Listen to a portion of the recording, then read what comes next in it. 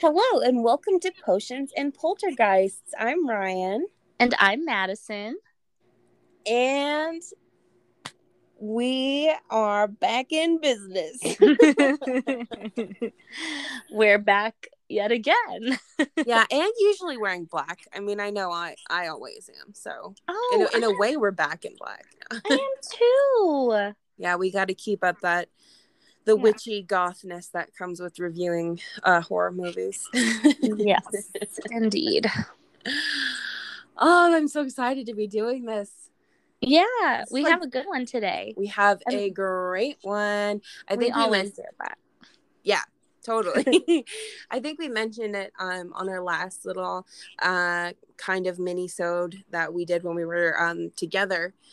And we actually this was a pick of mine from back a few months ago. Obviously, we talked about how we kind of had that lapse in making content. Obviously, we actually have two episodes that are just kind of lost in the sauce. Um, and hopefully we'll get to get them out. And I'm not going to worry about that right now. We are pushing forward. But in the midst of that, we got fan mail, which was like the cutest and best thing I've ever experienced in my life. Yeah, it was so It sweet. was so sweet. And Marnie. yes, Thank you, Marnie Marnie. from Scotland, she sent us a bunch of just top tier suggestions, honestly. But I think one of the first ones that she mentioned was Wes Craven's 1996 Scream, the original. And that's what I picked because I was like, oh, that sounds like fun. And holy shit, it was fun. It's so fun. We actually got to watch this together. Yes, that was like that was such a fun thing. Yeah. So Ryan came to visit me, and that's when we recorded the last episode. And then before she left, we watched Scream, and we were going to record that episode, but then she had to get on a plane. So Yeah. we didn't. So we're doing it now. So we're doing it now. I thought that was fun though, because there's enough time in between like when our schedules and stuff lined up to where like we had the experience of watching it together, which was super fun. Yeah. But then time passed, and then I actually was able to watch it again with like fresher eyes, and it's really interesting. Like I felt like we had like a lot of fun commentary while we were watching it together. But I even noticed this is like it's such a good movie. There's so much. Yeah, it really is. It's like fun, but it's also good. Because you know how sometimes you have those fun, scary movies that are like, there were some plot holes. I had my issues, but overall, like, I had a good time. But this is like good, well thought out, scary, but fun. It's so good. I think you and I, we kind of made the same, we had the same point when we were watching it together. We were like, okay, this was like not, like, this is so much better than I remember it being when I watched it when I was younger. Like, it's so good. Yeah, because I think I was in high school the last time I saw it. Same. And you know what? Looking back, I'm like, did I even see the first one or did I watch the second one? Interesting. I think I saw the second one now that I think about it. But yeah, I mean, it's been a long time since I've seen any Scream movie, and I had not low expectations, but the expectations that I had were definitely blown away. Yes, I totally agree. I wasn't like, I was excited because I was like, oh, that's kind of that's a classic, but I was not expecting to like love it. And oh my God, like doing research and stuff on it and learning even more about it. I was like, this is like a perfect movie. Yeah, it really is. It's phenomenal. So thank you once again, Marnie, for the suggestion. Seriously, top tier. Yeah. You know what I will say though that I think is interesting is I think in a way I was too young because I know I watched this when I was in high school, and I think there was like a lot of references and stuff that are totally enjoyable now as somebody who's like, I don't know, like we kind of have reformed horror palettes a little bit just because we've watched so much of it. You know, we're like quite a bit older. It's like 10 years later. And there's a lot of stuff, and I mean, this movie is so fourth wall breaking, so meta, so Mm-hmm. referential. It kind of like paved the way for the whole thing that is a huge part of horror. I guess it always has been, where it's like, you know, you reference other films. Yeah. And I think I didn't know enough of the references to enjoy it as much as I did. Like, Yeah. even from the get-go, like there's a bunch of Halloween references, and like we did Halloween on our podcast, but I had never seen it until we like really sat down and watched it. Like I said, like I think Mm-hmm. I had seen it in passing, but I had never like put a critical eye on it. Yeah. So. Yeah, I mean, it's great. It's a horror movie, and the characters are like big horror movie fans. Yeah. What else did you ask for? Right. Yeah. So, should we just get rolling? It's been so long. I'm like, how do we? I know. How do we do this? I've got 8 pages of notes. Should we go over? Yeah, just maybe like an intro. Yeah. So, for all of you who don't know, this film came out in 1996. This was a Wes Craven movie. So for those of you who are maybe not super familiar, he did like the entire Freddy. Well, I'm gonna mess that up. Nightmare on Elm Street series. Mm-hmm. It was like Freddy Krueger. That's not the name of the series. I mean, same difference. Like, right. He did People Under the Stairs and some other great stuff. I'm drawing a blank on. Here, let me pull him up real quick. Let's get the whole catalog. He's kind of up there though, as far as like classic horror movie directors, like with Romero and John Carpenter. Oh my gosh, there are so many Nightmare on Elm Street movies. Holy guacamole. And there should have been. Oh, okay. The Hills Have Eyes. Last House there are on the lot Left. of Nightmare on Elm Street. Yeah, like, oh my god. What? How? What? Was anybody asking for those? I don't know. Okay, hold on. 18, 19, 20, 21, 22, 23, 24, 25, 26, 27, 28. So, okay, we've got 28 different versions of Nightmare on Elm Street. Jesus. Related content, not counting the video games. Not counting the video games. Wow, that's a lot. That's a lot. Yeah. I don't know. I never I didn't know that many different existed. I didn't either. Period. No, just kidding. That's a lot though. That's so many. Oh my god. Wes Craven. So I thought he's done a lot more than that. Maybe as a producer. Maybe that's what I'm thinking of. I think so too, because I was also looking at his like those are his Jesus, I can't talk. Those are his writing credits. Okay, I was looking at the writing credits for all the Freddy Krueger things. Okay. Wow. Okay, so it's not as bad the ones he's directed, but he's written for a lot of different Freddy Krueger type. Ooh, he's acted in things. We don't care, but that's cool. But we don't care. But we don't. That's not really pertinent to our conversation. No. Anyway. So let me see. Okay. So yes, this is a Wes Craven production. It was written by Kevin Williamson, and actually has a really interesting story. So Kevin Williamson wrote this John Hughes style in 3 days. It was just like a brilliant idea that came to him, and he was like, okay, I have to write this down. Finished this entire script in 3 days and was like, okay, and now I need to sell it. And at first there were a lot of people who were interested, and then they were like, oh no, this is like insanely gory. Like you really need to, calm. Nobody's going to want to buy this. And then actually several different companies wanted to buy it. So I think Ooh, Miramax Miramax. ended up with it, but there was a Yeah. bidding war, and then it's just so funny because part of the reason why this film I think is so substantial and so great is it is so bloody.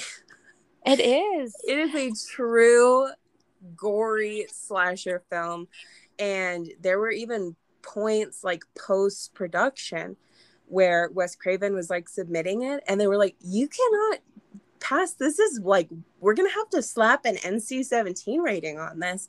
Mm-hmm. And he was like, "Literally, no. Shut up. I'm not cutting anything." And just waited a little bit and then resubmitted it, and they were like, "Okay, fine." Yeah, you can have the R rating. Yeah, I read that they used, let's see, where did I write my note? 50 gallons of blood. That's So just a lot. spectacular. There's so much I want to talk about even the effects and the blood. Like it's done so well. Yeah. So should we give like a plot summary and then dive into the details? Yeah, absolutely. Okay. Cool. So this movie is basically about a mysterious murderer. They call him Ghostface. I didn't hear that they don't call him that in the movie though, right? They do when Tatum, there's a point where Tatum is face to face with the killer and she says, "Please, Mr. Ghostface, don't kill me. I want to be in the sequel." And I think that's the only time that we actually hear that. Yeah, that's right. I think it's like in more of the sequels, but yeah, that's what I thought, because I was like, I could not remember for the life of me what the murderer's name was called. What the name was called? You know what I'm trying to say. What his name was? Yes. And then I was looking through like interviews and stuff to get, you know, some stuff to talk about for this. Yeah. And I was like, Ghostface, that's right. Why couldn't I think of that? They don't really like say it in the movie, but basically he's a mysterious murderer who wears the famous Scream mask. If you haven't seen it, I don't know what to tell you. You grew up. You've seen it. Yeah, you have seen it. If you grew up post 1986, you have seen it. If you look it up, you'll recognize it. Every single time going trick-or-treating, you saw like at least I remember being like, lame, you're gonna be Ghostface, like you're gonna wear the Scream mask, like that's just such a lame costume because it's easy to mask, and you'd see like 10 of them every for patrolling your block for candy. Exactly. Yeah, but so our main character, Sydney, played by, is it Neve or Nev Campbell? So it is actually Nev. I did not know that. I was never a huge Party of Five fan. I'm sorry. I do love Matthew Fox, but I was never a huge Party of Five fan. Mm-hmm. And so I had only ever known her in the credits as like Neve. And then I actually just watched a panel that's like a Comic-Con panel that was done last month with Skeet Ulrich, and Matthew Lillard showed up to this little, it's not even like a real Comic-Con, it was a Steel City con, and they did a panel about Scream last month, which was great, but they actually were talking about her and they referred to her as Nev. Okay. Yeah, because I was thinking it was Neve, and then I heard, did too. I watched an interview with Wes Craven, and he kept saying Nev, and I was like, okay, you can't even pronounce her name. See, I feel like the Neve would be a cooler name than Nev, but whatever. It's fine. It's fine. It all works out, and we love her anyway, and she's beautiful. Nev just sounds like it's short for Neville, though. Like now I'm just going to think of her as Neville. Her real name is Neville Longbottom Campbell. Even if her name was Neville Longbottom, she is, oh my God, she's so pretty. She is so pretty. She could get away with it. She'd be like, yeah. Hi, I'm Neville. And you'd be like, okay, that's a beautiful name. And I'd be like, come slap my Longbottom. What? I don't know. Anyway. I love that. I love that. We're keeping that in. Yeah, so she plays our main character, Sydney. Mm-hmm. Wow, I had like a mucus moment. I was like, Sydney. We love her. Sydney. I love Sydney. She's so beautiful. Okay. I don't know what I'm doing. It's what Nev Campbell, just the image of her does. It's like he can't even handle it. I get it. I understand. I'm with you. My sinuses just immediately like closed up because I'm so, I don't know. Anyway, so Sydney is she has an interesting backstory. Her mother was raped and murdered. And so it's just her and her dad. And she's got a boyfriend. She's got her little group of friends. And one day they find out that one of their classmates was murdered. And they're like, who would have done this? And so she's got a little group of friends, and they're trying to figure out who the murderer is. And everything kind of comes to a head at this party at her friend Stuart's house. Stuart is played by the lovely Matthew Lillard. Mm-hmm. And should we just do spoilers, or should we just say shit goes down? You guys don't listen to this podcast not wanting spoilers. That's so true. We spoil the shit out of everything. You know, I think the rule that we have been assigned to is we are not allowed to spoil sequels of films, and we are not allowed to spoil other movies in the episode. But we can't. We have decided to spoil everything within. Yes. The movie that we're talking about. Yes, indeed. All right. So. Well, I'm just going to skip over. There's a lot of like details. There's a lot of great scenes. I'm just skipping over most of that.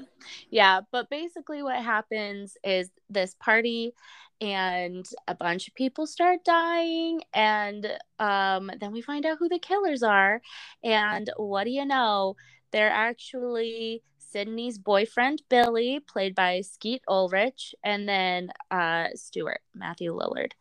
And it's so great. Like the scene where, okay, we'll talk about it later, but I'm going to talk about it now. It's so creepy to me.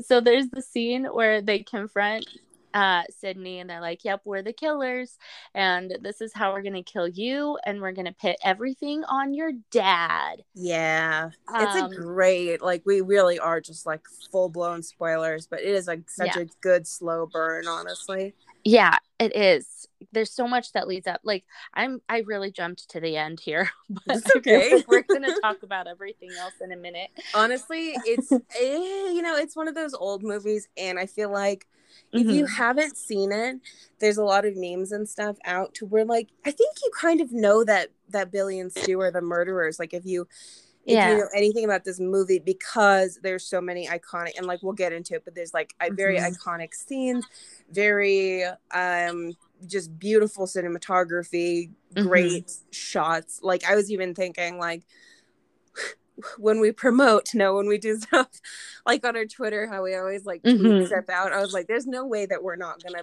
use some of those shots for the promotion because everybody knows them. I feel like doing this movie is like, if you haven't seen Scream by now, like, I'm sorry, like I was 2 years old when this movie came out. Yeah, it's been out for a hot minute, so it's your fault at this point if you haven't seen it. I'm sorry. Honestly, it's on. Every time I was Googling it and looking at stuff, it's on TV all the time.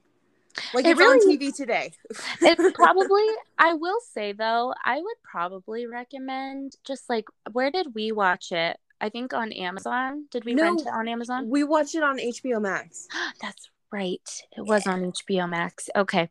Well, guys, if you don't have HBO Max, like, I really, I pay the $10 or whatever it is a month because it's so worth it. There's so much good stuff. There is a lot of amazing stuff on there. Yeah. But yeah, I say just like rent it if you don't have HBO Max. Like, watch the actual thing, because what you're gonna see on TV obviously will be like edited for TV. And it's so worth it to just watch the full thing in its entirety, unedited. So do it. Yeah, it's perfect. Wes Craven did not go back and forth to the people who give you movie ratings for you not to watch the Yes. full version. Yes. Yeah, okay. So Sorry, we kind of got no, you're derailed good. there. That's okay. All right. Okay, so they're confronting Sydney and they say, like, we're the killers, but we're gonna frame your dad and we're gonna kill you.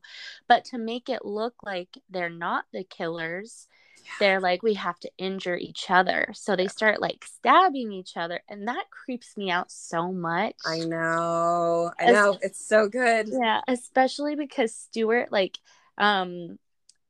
Billy accidentally stabs Stuart a little too deep, and then Stuart's like actually kind of dying, and you're like, oh, it's Jesus. so gross.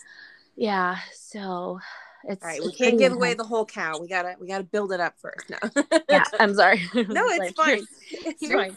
My favorite part.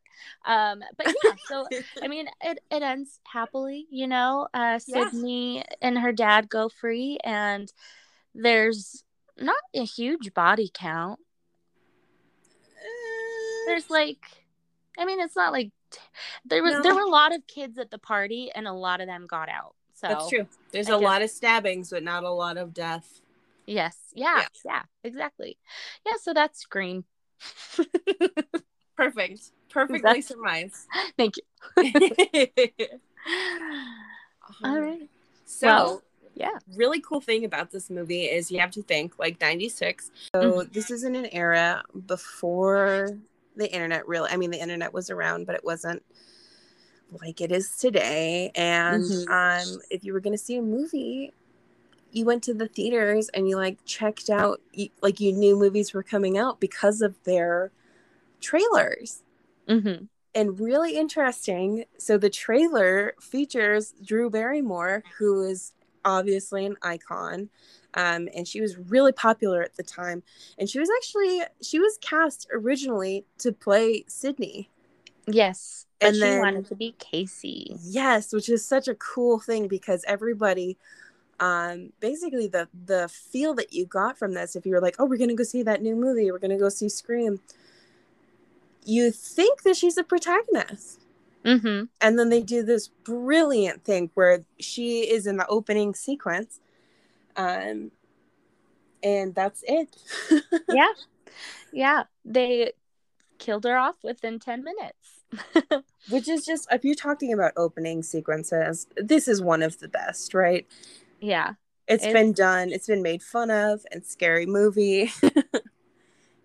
Yeah, which is kind of funny looking back because, like, so Scream is obviously a serious horror movie, but there are a lot of elements that are kind of like, we're very self-aware that this is a horror movie and we know the tropes and we're aware of that and we're kind of poking fun at them, but at the same time we're like showing you the flip side of it. I don't know how to describe it, but it's like, it's not a parody, but it parodies some elements of horror. And then you have Scary Movie parodying this movie.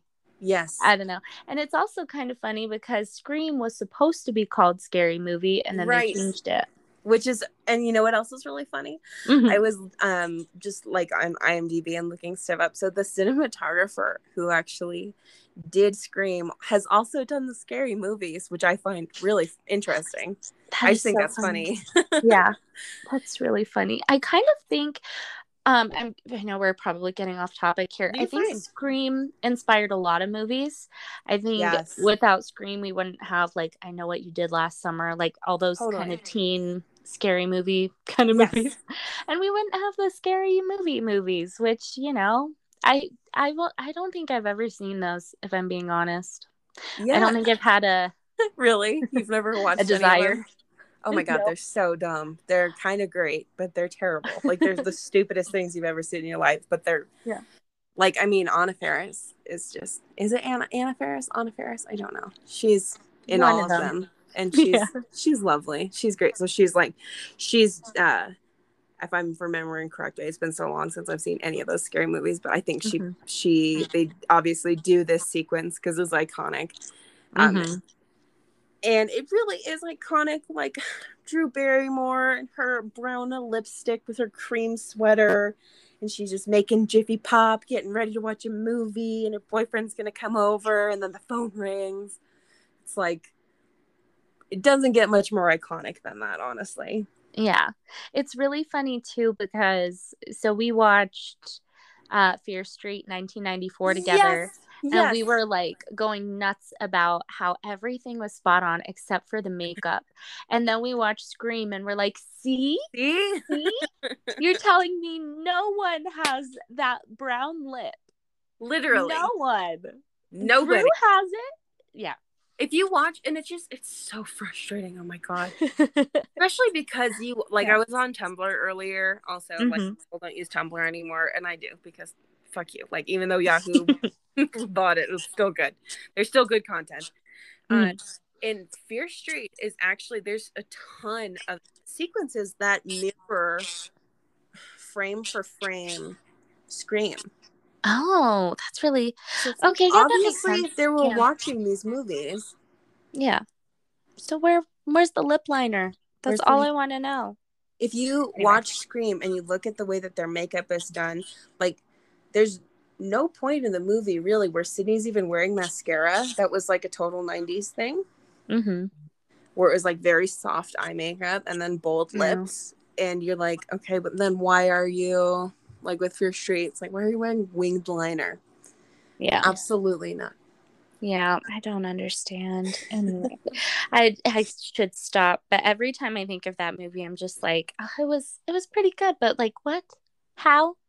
You okay? Anyway, moving on. It makes me very angry, especially on hindsight. Like, Yeah. I'm not a fan. So yeah, so for those of you who haven't, I guess we'll kind of do like more of an in-depth, we'll just go through it kind of. Yeah. Not scene by scene, but story by storyline. Yeah. As we've done in the past. Yes. So Drew is home. She gets a phone call. She's making Jiffy Pop. She's gonna watch a movie, and this is where the trope, which has been done in other films, where they're like the killers on the phone, kind of originated from. And this is really interesting because it could not have been done. This is 96. Mm-hmm. This movie wouldn't be possible without cell phones. Yeah, that's very true. And this was early enough to where they actually call them mobile phones in the movie. Yeah. Do you have your mobile? Yeah, but the idea that there's somebody outside and, they're like, oh, who is? And she's like, oh, it's a wrong number, whatever. And then he calls back and, he's like, oh, I'm going to get you, basically. And she's like, no, you can't get me. The idea that somebody could be on the phone with you while you're on your landline and they're watching you. I think part of that, the use, like, that's a really good thought when you think about it for like the era that it came out in. Yeah. That like that's a great way to utilize how scary a cell phone could be. Yeah. Yeah, well, there's like another scene. This is jumping ahead a little bit, but Billy comes to visit Sydney after she was attacked by Ghostface, and a cell phone falls out of his pocket, and that makes her suspicious of him. And it's like, today, when everybody has a cell phone, like, that wouldn't make you suspicious. But like at the time when they were relatively new and not everybody had them, yeah, it would probably make you suspicious. Yeah.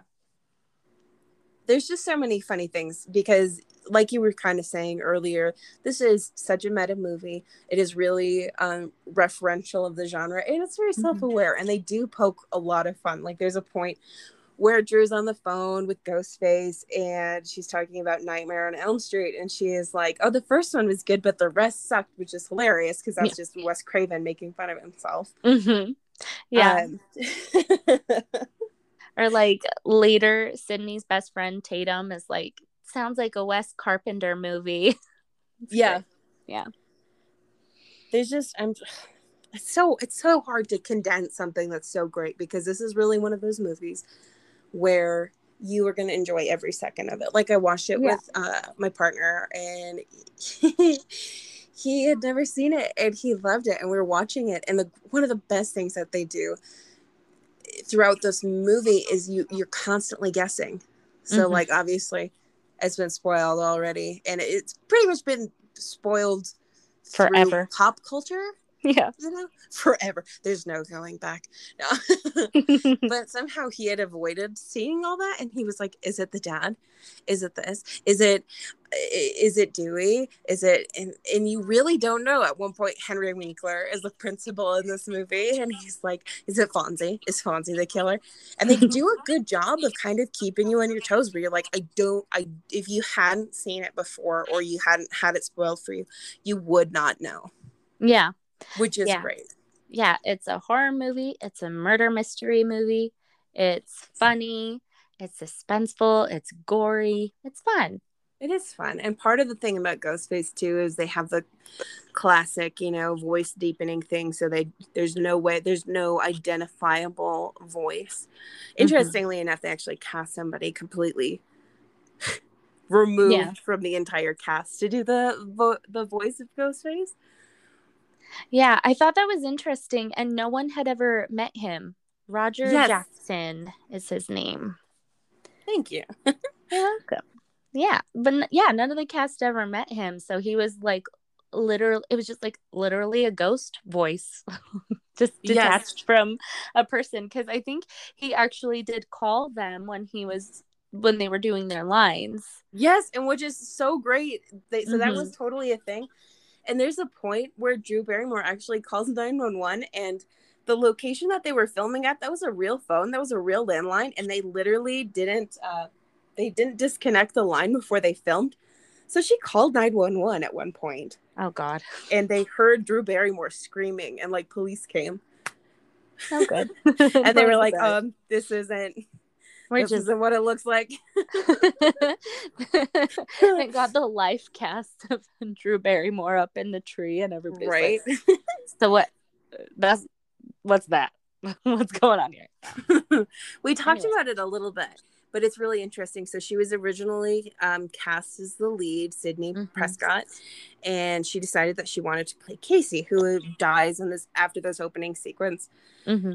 Because she was like, okay, this has been, basically shown to be this way, and it will keep, it'll make everybody constantly guessing if they don't know, if they think that I'm going to be in this movie, and I'm only in it for 10 minutes, which is really interesting because you think of who she was at that time. Like, she absolutely should have been the lead. I mean, Nev did an amazing job. But, like, if you were making the movie, you would probably want Drew Barrymore to be your lead, right? Yeah, because of her star power. Because she's got star power. She's such a queen. Her performance in this is actually so realistic. Like, we talked about this a little bit when we were watching it together. There's actually, like, a lot of criticism because instead of, like, running, so as soon as Ghostface like makes it apparent, he says like this iconic creepy line where she's like, what do you want? And he says, to see what your insides look like. And so you're like, oh, creepy, like, oh my god, she's gonna get murdered. And your typical horror movie protagonist would probably either run away or run straight for a weapon or something. And what she actually does is kind of have an anxiety attack. Yeah. Eventually she gets around to, I think she grabs a letter opener and a knife at one point, but there's a portion of this conversation where Ghostface is antagonizing her and they're playing a game right on the phone. I feel like I'm totally butchering this. No, you're doing great. Better than the one I gave. No. So part of what Ghostface wants and part of the shtick of the Scream movie, and I think it continues into the franchise as well. I won't spoil or speak for any of the other movies, but it's kind of the reason they've got their victim picked out, and then they call and they actually play a game. They say, well, you have to play a game, and it's horror movie trivia. Which honestly is just like a horror director's wet dream, like, let's be honest. Yeah.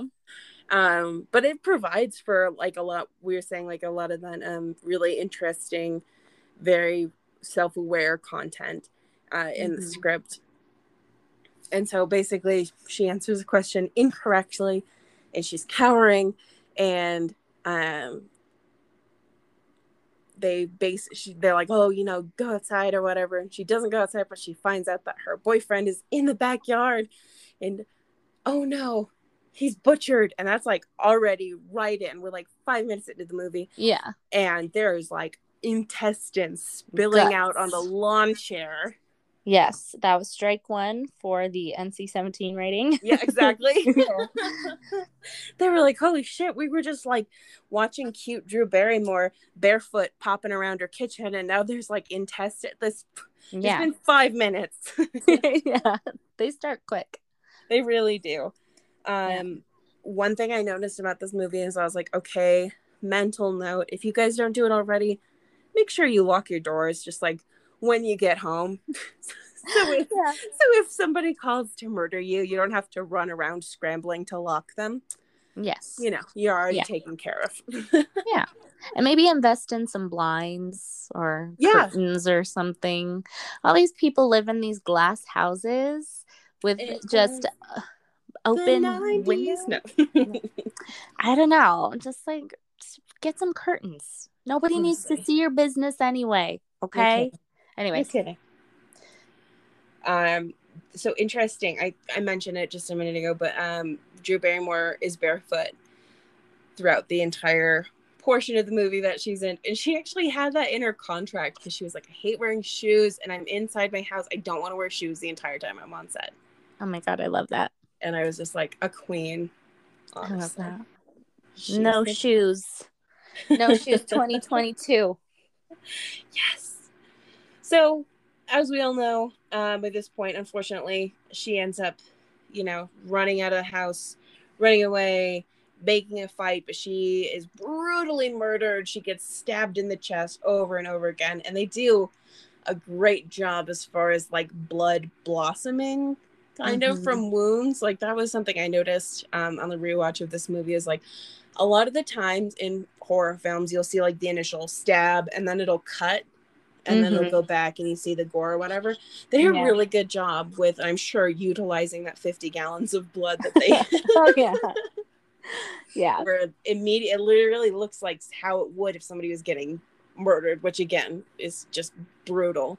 Yeah, but it's heartbreaking too, because like her parents get home as she's being stabbed and she's like calling out for them, but she can't like vocalize anymore, so they don't hear her, but she's like, she sees them, she got home, or they got home, like she could have been saved, but they can't hear her scream. Yeah, there's something so horrifying about your parents literally being there but they don't see you. Yeah, it's so creepy. And then they pick up the phone to call 911 and she's on the line and they like hear her like last spluttering breaths. And there's actually a great little reference point in there too, where her father turns to her mother and he says, drive down to the Mackenzies, which is a reference to Halloween. Yes. Where our queen, Jamie Lee, tells the kids to walk down to the Mackenzies' house. So they start off strong with the references. And, it doesn't stop.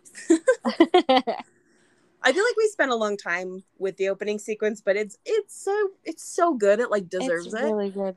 Yeah. It's such a great opener to the movie because it just starts so heavy. Like it does. You're just thrown into the middle of it. Yeah. Yeah, and I think on like my memory of it was very like, oh, it's kind of goofy. And it's like when you rewatch that opening sequence, it's like, whoo. No, they're not messing around.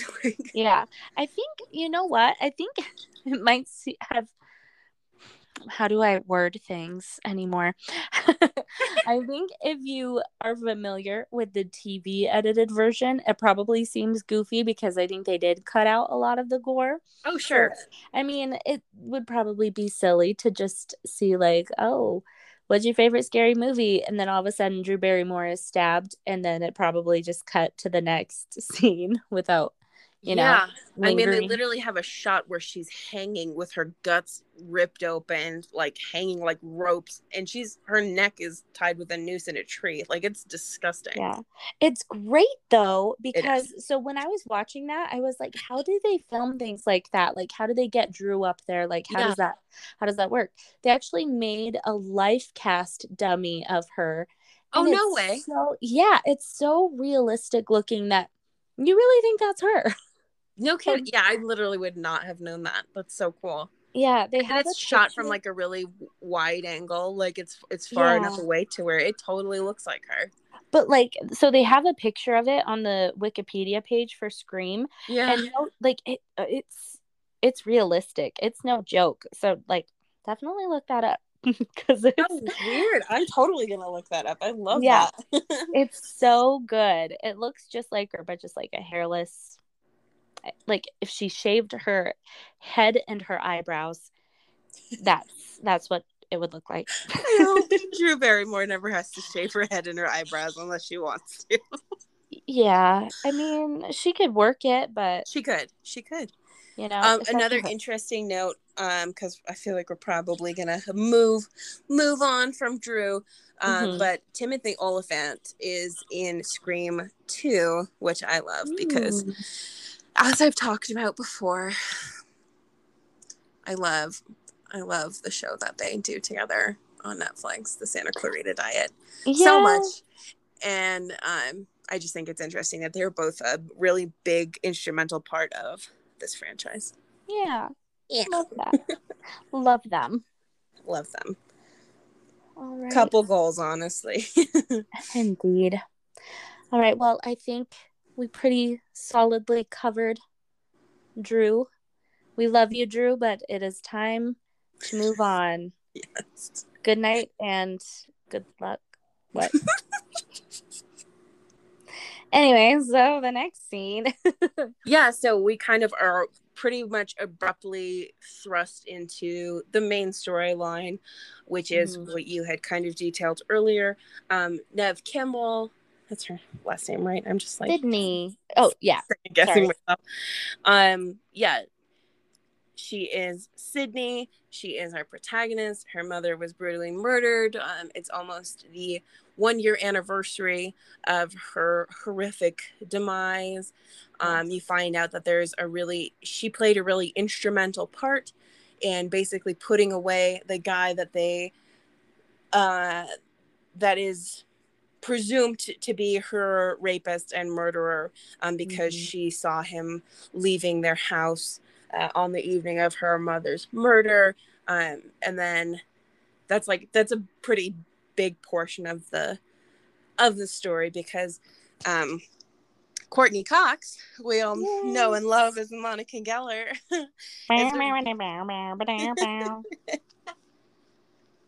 That was good. Thank you. You're welcome. I've waited all night for that. You know what? Okay, just random. I want to see an edit of Scream where, like, anytime Courtney Cox comes on the scene, they play the especially in like the scenes where she's like running away from a murderer. Yeah, I'm into it. I need that. Like at the very least, I need the TikTok version of that.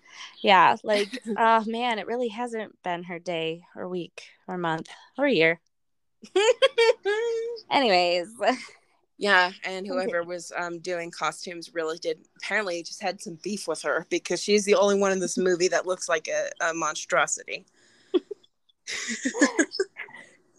She's like, always love wearing... you, Courtney, but oh my god, her outfits in this movie are so bad. She's got the mini skirts and the high heels, always. Yes, and the shoulder pads. Oh yeah. She is a tabloid journalist reporter named Gail Weathers, who is trying to get the scoop. So because of Casey and Steve, so Drew Barrymore and her boyfriend's murders, obviously there's like a lot of there's reporters outside of the high school that they go to, and you find out very quickly. So Gail Weathers, there's like a scene where she pretty immediately wants to talk to Sydney, and throughout the story, as it progresses, you find out that Courtney Cox is writing a book about her mother's rape and murder, and Courtney Cox's character, Gail Weathers, believes that the man that Sydney framed is innocent, and he's on death row. Like, he's going to be electrocuted, like, in just a little bit. I don't know. Apparently in the fictional universe, those trials and those things go really quickly because less in than real a life, year. that is not how that happens. No. Unless you're like Ted Bundy. Even so, didn't that take a while? It did Or take a maybe it's while, just yeah. because he kept escaping. I think that was the that could have been part of it. Yeah, because he escaped twice, and they were like, nope, and he was like, the thing about Ted Bundy is he was like, I have more murders to confess to, and they were like, no, you don't. So, interesting fact about him, Mm. total side tangent. You learned this recently. So in Salt Lake City, we have this beautiful city county building that's giant and scary and spooky and apparently haunted. Yes. And the prison used to be right across the street. And back in the day, they used to use tunnels to get prisoners to and from the courthouse, but they had since closed that down, except for they did make an exception for Ted Bundy. And that's what they used to transport him to and from the courthouse. So, random fact. Thought someone would appreciate that somewhere. Absolutely. Madison and I went on a haunted tour of Salt Lake City when I was visiting, which was very fun. Yeah, it was. It spooked me a lot. I'm not gonna lie. I came home and I was like, ghosts everywhere. But yeah, it was really fun. Anyways, Scream. So I kind of sidelined with the immediate cut to is Sydney in her bedroom, and her boyfriend Billy is at her window. And honestly, just don't trust a boy that climbs through your window at night, okay? Yeah, that's also an homage, apparently, because a similar scene happens with our heartthrob forever, Johnny Depp, in A Nightmare on Elm Street. I really need to watch the original purely because of Johnny Depp. Yes, me too. Because, oh my God. Yeah. And Skeet Ulrich, who plays Billy, he looks like him. He does. He's so hot. Yeah, he's really hot. He's like distressingly beautiful. But also, like, looks aren't everything, because the first fucking words out of this asshole's mouth are he starts making fun of her nightgown. Yeah. Yeah. Like, no. Yeah. He's got some creeper vibes. He absolutely does. So there's a really interesting thing that happens throughout the course of this film, and it is totally in part because, you know, it's aware of itself. It's constantly the Ghostface is quizzing people about horror movie knowledge. One of our main characters in the friend group, Randy, I believe. Randy? Yeah, Randy's like the film buff nerdy guy, and Stuart is Matthew Lillard. Yeah. So we should just line that up. So we have Sydney, who's our main protagonist. She is dating Billy, who's played by Skeet Ulrich. Her best friend is Tatum, who is played by Rose McGowan, who is just, she's stunning in this movie. Tatum is dating Stu, who is played by Matthew Lillard. And then they have their fifth wheel, who is Randy, played by Jamie Kennedy. Thank you, man. You're welcome. I had it up. And so we see them hanging out throughout the film. And like you literally just said it, but Randy works at a video store, which, oh my God, Blockbuster. I miss you. We miss you. I think that was our first episode that we ever recorded where we were like, we miss Blockbuster. It certainly was, because we talked about My Teacher Ate My Homework, and I hope you all have watched it by now. Honestly, if you haven't, it's been like a year, so get on it now. Right? You're doing yourself a disservice, really. Honestly, I'm not mad, but you should be mad at yourselves. I'm a little mad. So that is their basic friend group. So a really interesting thing that happens throughout the film is a lot of it comes from Randy, where he's talking about the tropes in horror movies. But we also get a lot from Billy constantly. At one point you see him in the video store in the horror section. So clearly he's a film buff. Clearly he loves horror movies. Right away he starts talking about The Exorcist in Sydney's bedroom in this like first scene. And throughout, if you watch the film and you pay attention to the dialogue, he makes so many references to other horror movies. Like there's one point where, and I think, okay, since we spoiled it already, I'm just going to talk about it. Yeah, talk about it. So I think character-wise, he is like a genuine psychopath. Yeah. I think he is like, doesn't know how to emotionally relate. I kind of watched it on rewatch when I watched it with Tommy through that lens. And I think it's really interesting because there's a point where they're at the house and he's basically manipulated her into sleeping with him. And she's talking about how she feels like she needs to work on getting over her mother's death because she has PTSD. And she's like, yeah, I just feel like I can't get out of this. And his only way to make that make sense is he's like, oh, you're like Clarice in Silence of the Lambs when she keeps saying, she keeps having the visions. That's the only way that he is even capable of kind of empathizing with her. But it's not really empathizing with her. He's using a horror movie. Yeah. I just thought that was really interesting. That's a really good thing to pick up on. Yeah.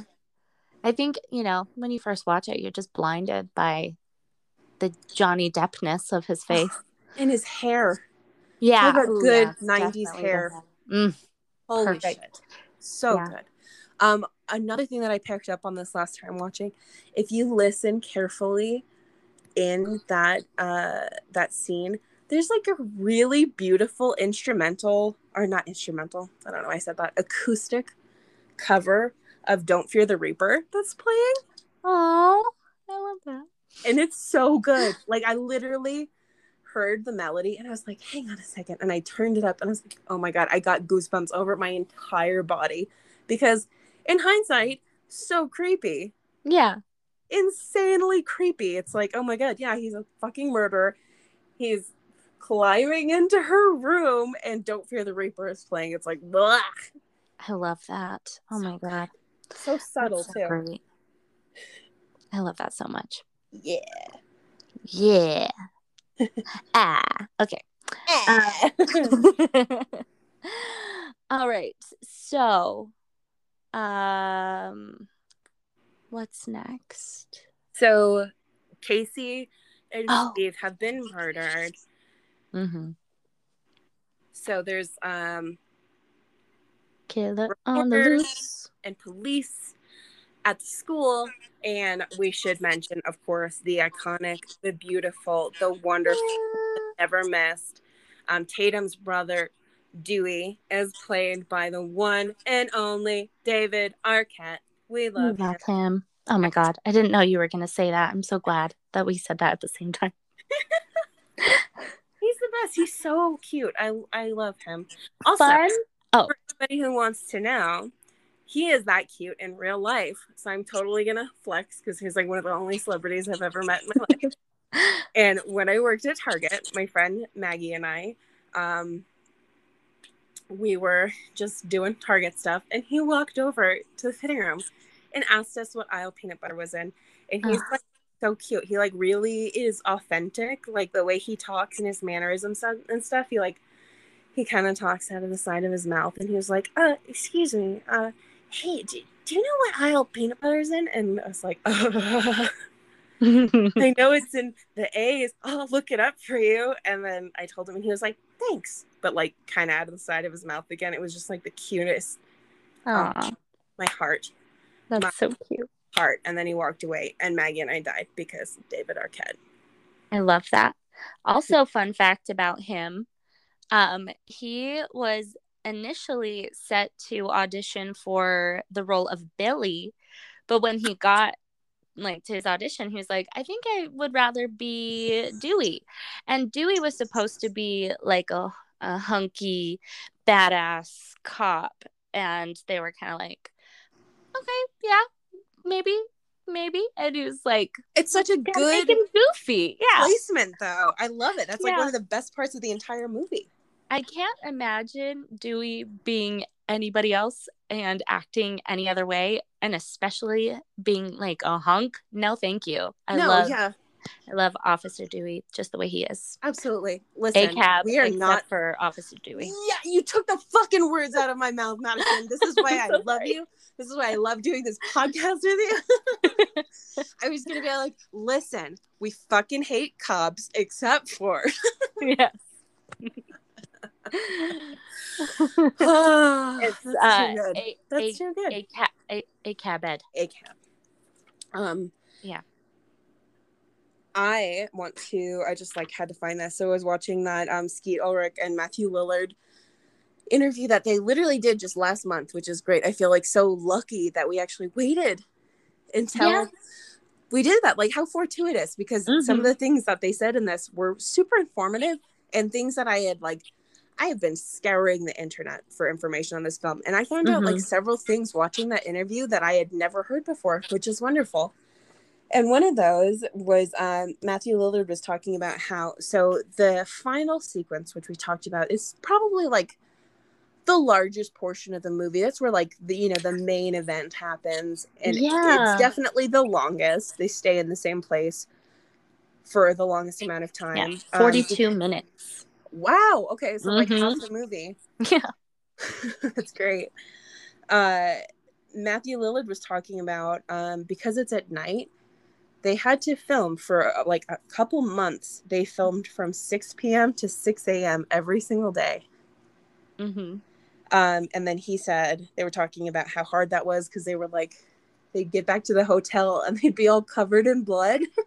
And like people are going out to do touristy things and they're like going in, and they were like, yeah. And then instead of going to sleep, we would just go party in David Arquette's room. That's so cute. And Skeeter Ulrich said that was actually the best part about filming. And Matthew Lillard was like, yeah, it really was. And I was like, okay, my vibes were completely correct. Like, these guys love David Arquette so much that they were like, no, being a part of this film was amazing and it was fun and it was great, but literally the best part was partying with David Arquette. Aww, that's so sweet. Isn't that cute? I also love this because it was filmed like in wine country, right? Yeah, totally not anywhere near LA. I just love the thought of like these bougie upper class families like, oh, we're gonna go for a wine tasting today, and running into these teenage looking boys covered in blood. Just doused in corn syrup, like, what's up, we're gonna go party. That's just like when I heard that, I was like, that's such a boy thing to do. Like, literally you're an actor and like instead of going to shower or anything, you're like covered in goo and you're like, yeah, like let's go smoke pot. Right. Just show back up to set already, like still covered in blood, like, oh, we don't need to go to makeup, we're good. Right? Yeah, they're like, we're fine, it's fine, don't worry about it, we've been up this whole time. It's cool. Oh, that's adorable. So, in the storyline, basically you get a great scene where that the group of 5 that we were talking about, they're sitting outside like in the school, what is that called, courtyard, and they're talking about the murders, and it's really abrasive conversation, which obviously in hindsight makes sense, and we've spoiled it for you so you know that Billy and Stu are tag teaming these murders at this point. Like throughout the entire film, honestly, you think it's just one person, which is another just fantastic twist. But they're talking about their classmates / friends, and in Stu's case, he dated Casey, so his ex-girlfriend, and they're talking about their murders in a way that is really gross. Like if you were really in that position and that had really happened, like that's completely inappropriate conversation. And especially in front of someone whose parent was also murdered. Yeah, there is one point where Billy kind of says like, oh, read the room, douchebag, or something like that. But it's like a very little, it's like, that's the least you could do. Jesus Christ. Yeah, he doesn't like do anything to actually stop the conversation. He just kind of sits there and lets it happen. So yeah, exactly. Another thing that is really disturbing on rewatch is Matthew Lillard actually has a line where he says, it takes a real man to gut somebody like that. Mm-hmm. And you're like, oh, that's so gross. That's like, I know. that's like they're bragging. And if, oh my God, if you watch the way that they look at each other during that conversation, it's so unnerving. And then it also, like, we haven't talked about this yet, but there's like an absolute sexual vibe, in my opinion. I might be, me and a ton of other people might be reading this incorrectly, but there's a weird sexual tension between Stu and Billy. Well, like, okay, so a little bit farther down in the timeline, the three boys, so Stu, Randy, and Billy, are at the movie store together. And Stu's kind of just like giving eyes at Billy. Does he lean into him, or is it Randy? I can't remember. When they're at the movie store?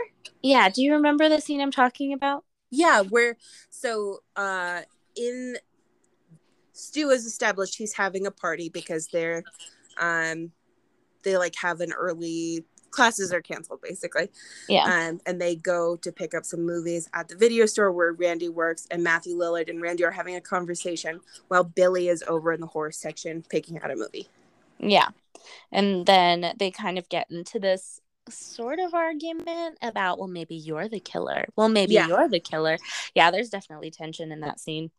There absolutely is. So I was gonna save this, but since we're on the topic anyway, okay, I love this so much. Watching the two of them during that interview is really interesting, but also a lot of tension. Very funny. And Skia Ulrich actually made a kind of a joke about the sexual tension in that movie, and Matthew Lillard literally said, you can look this up on YouTube, I actually urge you to look it up on YouTube, he said, oh, Stu is super gay and an Aquarius. Happy Pride Month, everybody. Oh, I love that. So that's beautiful. From the fucking source. Yes.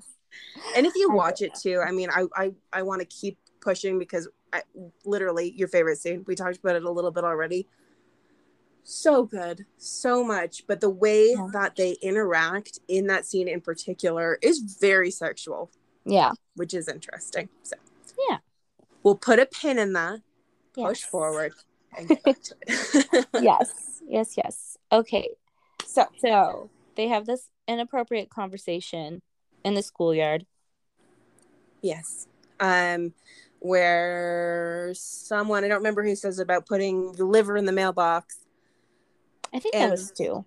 Yes, I think so too. And so following that, Sydney gets off the bus, and there's a great shot where she actually opens her mailbox. That's the first thing that she does when she gets home after. That's the last line of dialogue, which I just think is funny.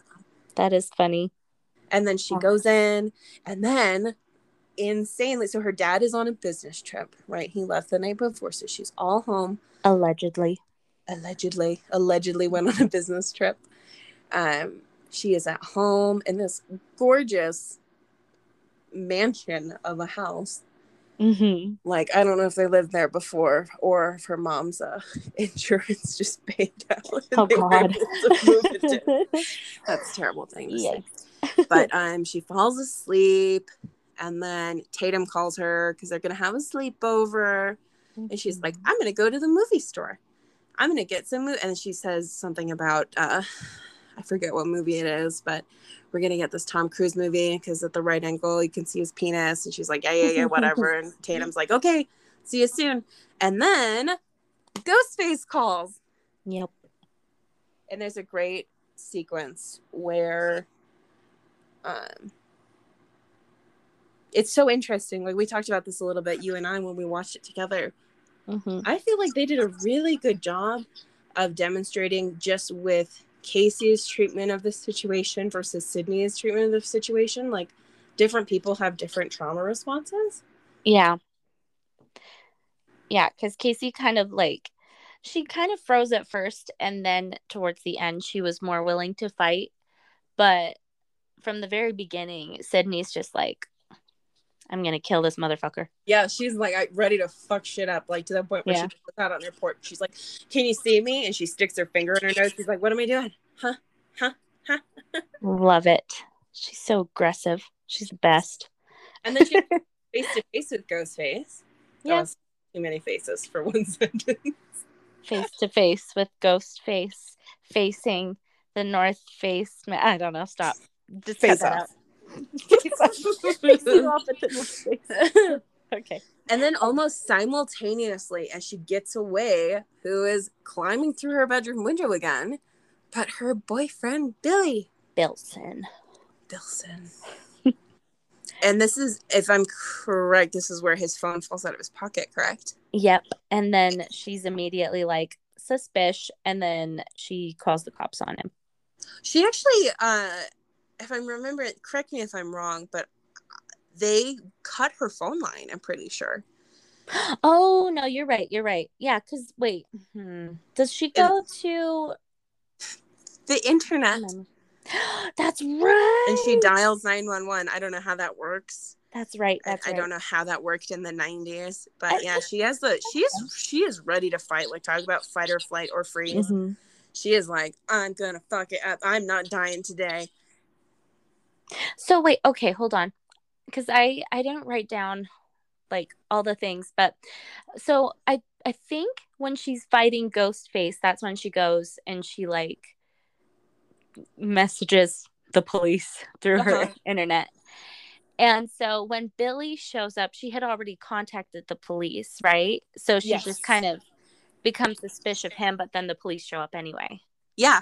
Okay, and they actually arrest him because she's like, I don't know. This is weird that you're here. And I was just attacked. Yeah. And then you have this phone fall out of your pocket. What the fuck is that about? Yeah. And then she is obviously interrogated. Well, not interrogated, but questioned at the police station.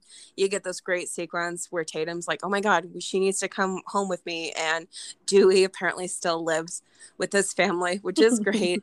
And there's this adorable line where he's like, when I wear this badge, you treat me like a man of the law. And Mom says. Yeah, Mom says. And in true like sibling rivalry, like how you actually talk to your siblings, Rose McGowan is like, shut up, fuck you. It kind of doesn't take him seriously at all, which I always appreciate in movies. Like, I feel like that's really something that's gone out of fashion. Like, you want to see that. You see it in like Lost Boys, you see it in the Goonies. Like, I love a good sibling rivalry that's like they love each other, but they're also going to treat each other terribly. Yeah, exactly. That's how it is. Yeah. So as they're walking out of the police station, I believe, is this a scene where Gale Weathers is there? Yeah. And then she. Do you want to talk about that? Because that's a great. So Gale is like trying to talk to Sydney, and then Sydney's like, oh, hey, when's your book coming out, Gale? And Gale's like, oh, I'll send you a copy, Sydney. And then Sydney punches her in the face. Yes. And then Tatum is like, oh, I love you for that. Yes, there's a cute moment where they're like sitting and she's holding her like stuffed animal and she like keeps using like, yeah, do that, wham. Mm-hmm. Whatever the line is cute. Yeah, so she's so cute the way she acts about like, you punched her in the face. The other thing that I really like about this though is I have an issue with movies where there's like no continuity. Like, someone will have a black eye and then the next day it's just gone. And what I love about this is like after that altercation, you can see Gale like trying to cover up her black eye. Yes. And it lasts through the rest of the movie. Like, they don't pretend that, oh yeah, and now it's better magically. No, they keep that throughout the rest of the movie. So I appreciate things like that. Just the little details. And not only that, like that's I'm so glad you brought that up. That's like just chef's kiss, perfect point. Because you're exactly right. It even looks like how a bruise would look if you were trying to cover it up with foundation. Yeah. Like, I'm questioning if Nev actually punched Courtney Cox. I know, right? She's just like, fuck you. Bam. Cute thing to note that I don't think we've talked about so far is, of course, Courtney Cox and David Arquette were married and they have kids together, and they were married for a really long time. And they met on the set, which is super cute because their characters actually have romance. And I love that. Like, because it's like, oh my God, when they were like flirting with each other, they're like really feeling. Like, how cute is that? And you can totally tell too. You Yeah. can. It's so sweet. Also, fun fact about Miss Courtney. So she wanted to do this role because she was like, I've never had the opportunity to play a bitch before. I love And that. she just really wanted to play a bitch. And everyone was like, oh, I don't know. Can you pull it off? And she's like, yeah, I can. And she did. But she's a lovable bitch and we love her and she's beautiful. She is. I didn't know that. That's such a good, such a good detail. I love that so much. Because she is. She's such a cunt. Like, from the get-go, you're like, what? What? Who is like that? And then you're like, oh, yes. Also, okay, hats off to our lovely Kevin Williamson for writing the script this way, and for Wes Craven for producing it this way and directing it this way. Because I feel like this doesn't happen very often, especially in 96. You did not have girls winning and coming out on top and proving themselves. And also, usually when girls are bitches, they don't get redemption arcs. Yeah. Which Gale Weathers totally does, which is so great because it's like, yeah, she is a bitch and she totally redeems herself. Yeah, she does. Yeah, and we just won't talk about her bangs in the sequels because that was a mistake. Everybody knows that was a mistake. You know, if you're not sure what I'm talking about, Google Courtney Cox Scream 3 bangs Y. Include the Y, or Yes. else you won't find it. Okay, this is such a side tangent. I did not know her name was spelled like Courtney Cox, and it bothers me. I love you, Courtney, but why? I would, if I were you, I would have just gone and changed the spelling of my name and never looked back. But it's fine. Oh my god. Honestly, these are really bad bangs. Sorry. Did you see them? Oh my, Yeah. they're horrible, right? I don't get why. Why? Yes, okay. I stand by the why. That's all the all the confirmation that I needed for that. Yikes. Okay, anyways. Oh man. Okay, so let's see. Where are we? There's really interestingly, there's like another attack. Did somebody die? So at the school after, oh no, because why does Billy get out? Because someone else does get attacked, right? Yeah, he gets out because they look at his phone and everything is clean. Oh, okay. And then the next day at school, he's trying to talk to Sydney, right? Yeah. And she runs into the bathroom. And Ghostface is in there. Yeah, and they do the classic, okay, girls gossiping in the bathroom is a terrible idea. And I don't want to completely... You know what? I'm just going to do it. When I was in high school, I was in speech and debate, and I was at a meeting, and I was with my friend Amber, and there was this girl on our team that I didn't like, and she was dating this guy who was on our team, who was a friend of mine.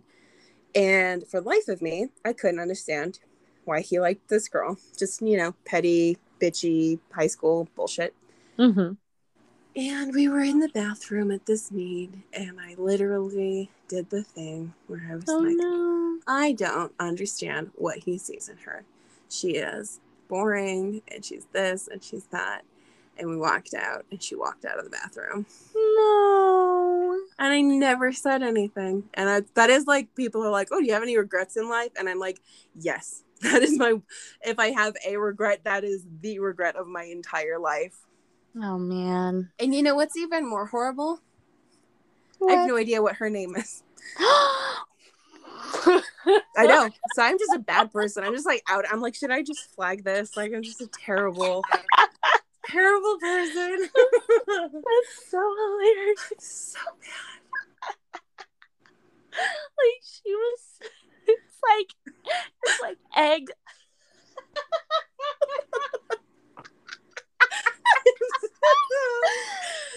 Oh my god. Like from Arrested Development. Oh my god. I'm crying. I'm sorry. She's egg.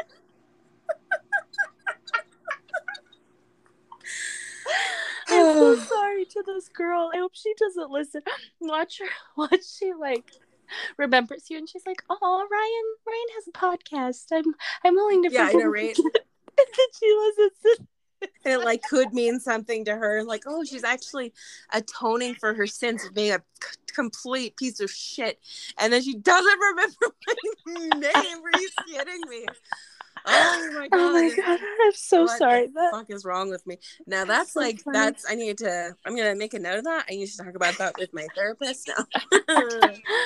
Oh my god! Oh my god! That's so funny. So the moral of the story is, and because you know what, these girls in Scream are talking about that they think that Sydney killed her own mom, and or that she is acting because her mom was killed, and so she's the one who is doing these murders, which is like very hurtful, obviously, because now she's lost her mother as well as like friends and classmates, and that's just not nice. Don't blame somebody for murder.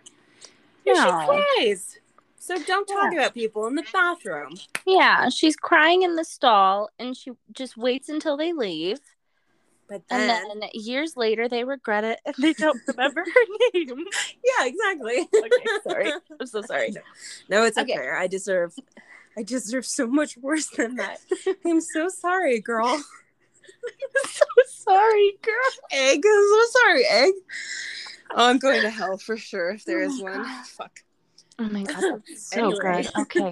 Anyway, so Sydney is crying. Ghostface is in the last stall and tries to get her again. So she's actually had 2 run-ins with Ghostface in like 24 hours, which has got to be just so. Her cortisol levels just must be through the roof.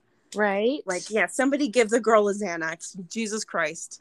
So she runs out of the bathroom and like runs into a teacher, and then it's kind of just assumed that they're like, okay, this we've had enough. Like, there's been enough murders. Let's I shut think down somebody earlier in the day actually dons a ghost face mask and like runs through the hall. Yeah, and because so the principal, Henry Winkler, he takes it from him. Yes, exactly. Yeah. And then there's a sequence where he's in his office and he's actually creeped out. So this is right after Sydney escapes.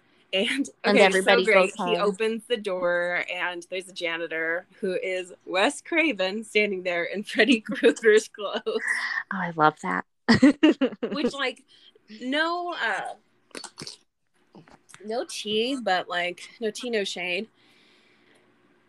I'm like, that's such an iconic outfit that I'm like, why is Freddy Krueger mopping the floor? Like, those aren't regular human clothes. Right? Yeah. It's like, a little goofy. It's hard not to notice, but it's still kind of a nice, like, oh.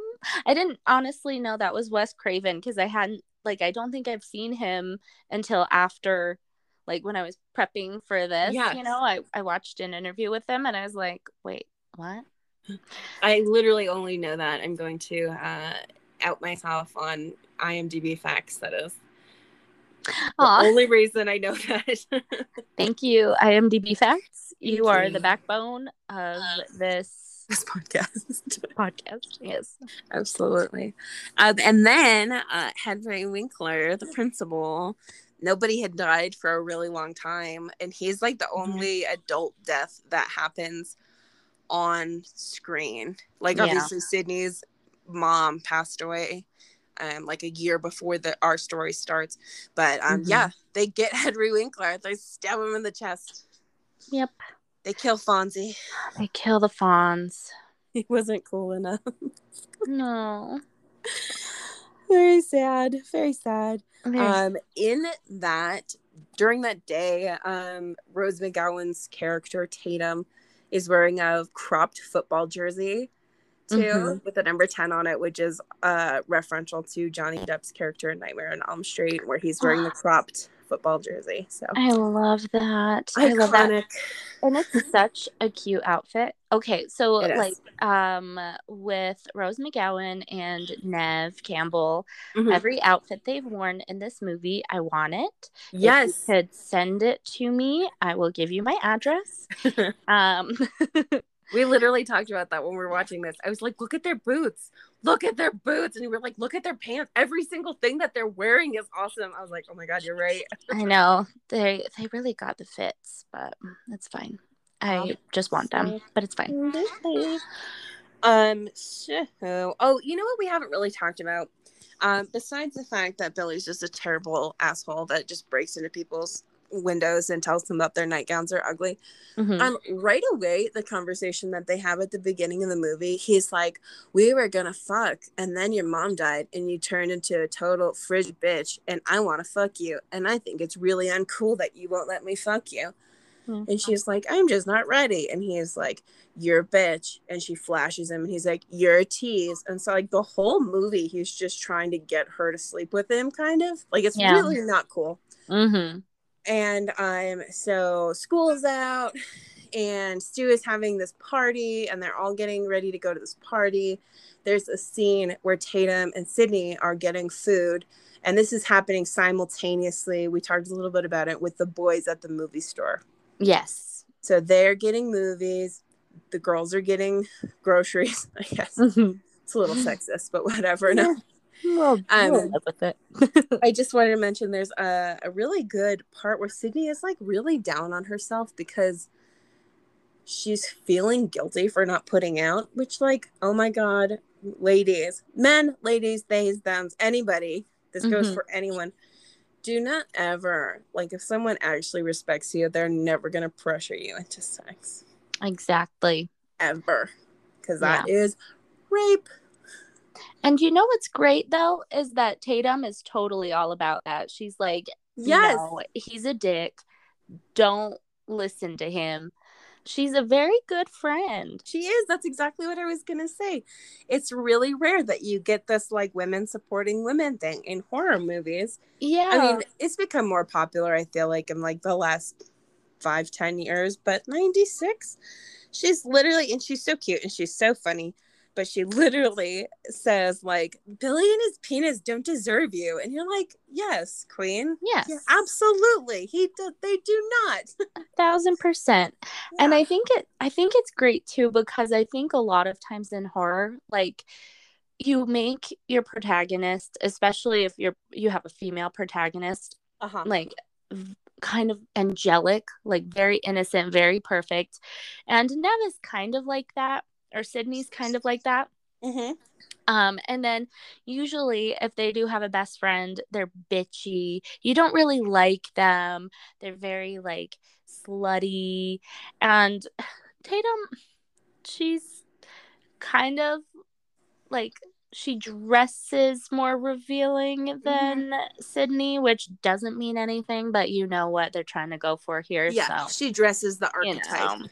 Yeah, but she's so sweet and she's such a good friend to Sydney, and I just love that. Like, I love that I don't know, I just feel like a lot of times you have to hate all the other girls because you want to root for the final girl. Totally. But you don't have to do that. You can love all the girls. Yeah, is this a surprisingly feminist movie? Which, again, literally did not see coming. And I was like, oh my God, that was feminist as fuck. I love it. Yeah, I love it. It's great. So the party. Yes, I was just gonna say, honestly, can we just, like, agree that you shouldn't go to a party when there's a killer on the loose? Like, come on. Yeah. I get that school's out, but you know, people are dying out there. Absolutely. People are dying, Kim. But it's interesting too because it's kind of a great thing in a roundabout way. That sounds too positive for what we're talking about. No, what's up? But for Gail, she's like, ooh, I'm gonna get the scoop because like these kids are gonna have a party, they might know something, so I'm gonna have a secret camera planted and like get the deets. Yes. And it's great for Deputy Dewey because he's like, oh, I'm trying to catch a killer, so like we can work together, we can see if we can find any details out about this murderer. So it's like bad idea for the kids, but the reporter and the cop are like, oh my God, this is the best idea ever. Yes. Okay, I want to say two things because I just thought about the fact. So Courtney Cox's sidekick in this movie, her cameraman. Yeah. She treats him like shit.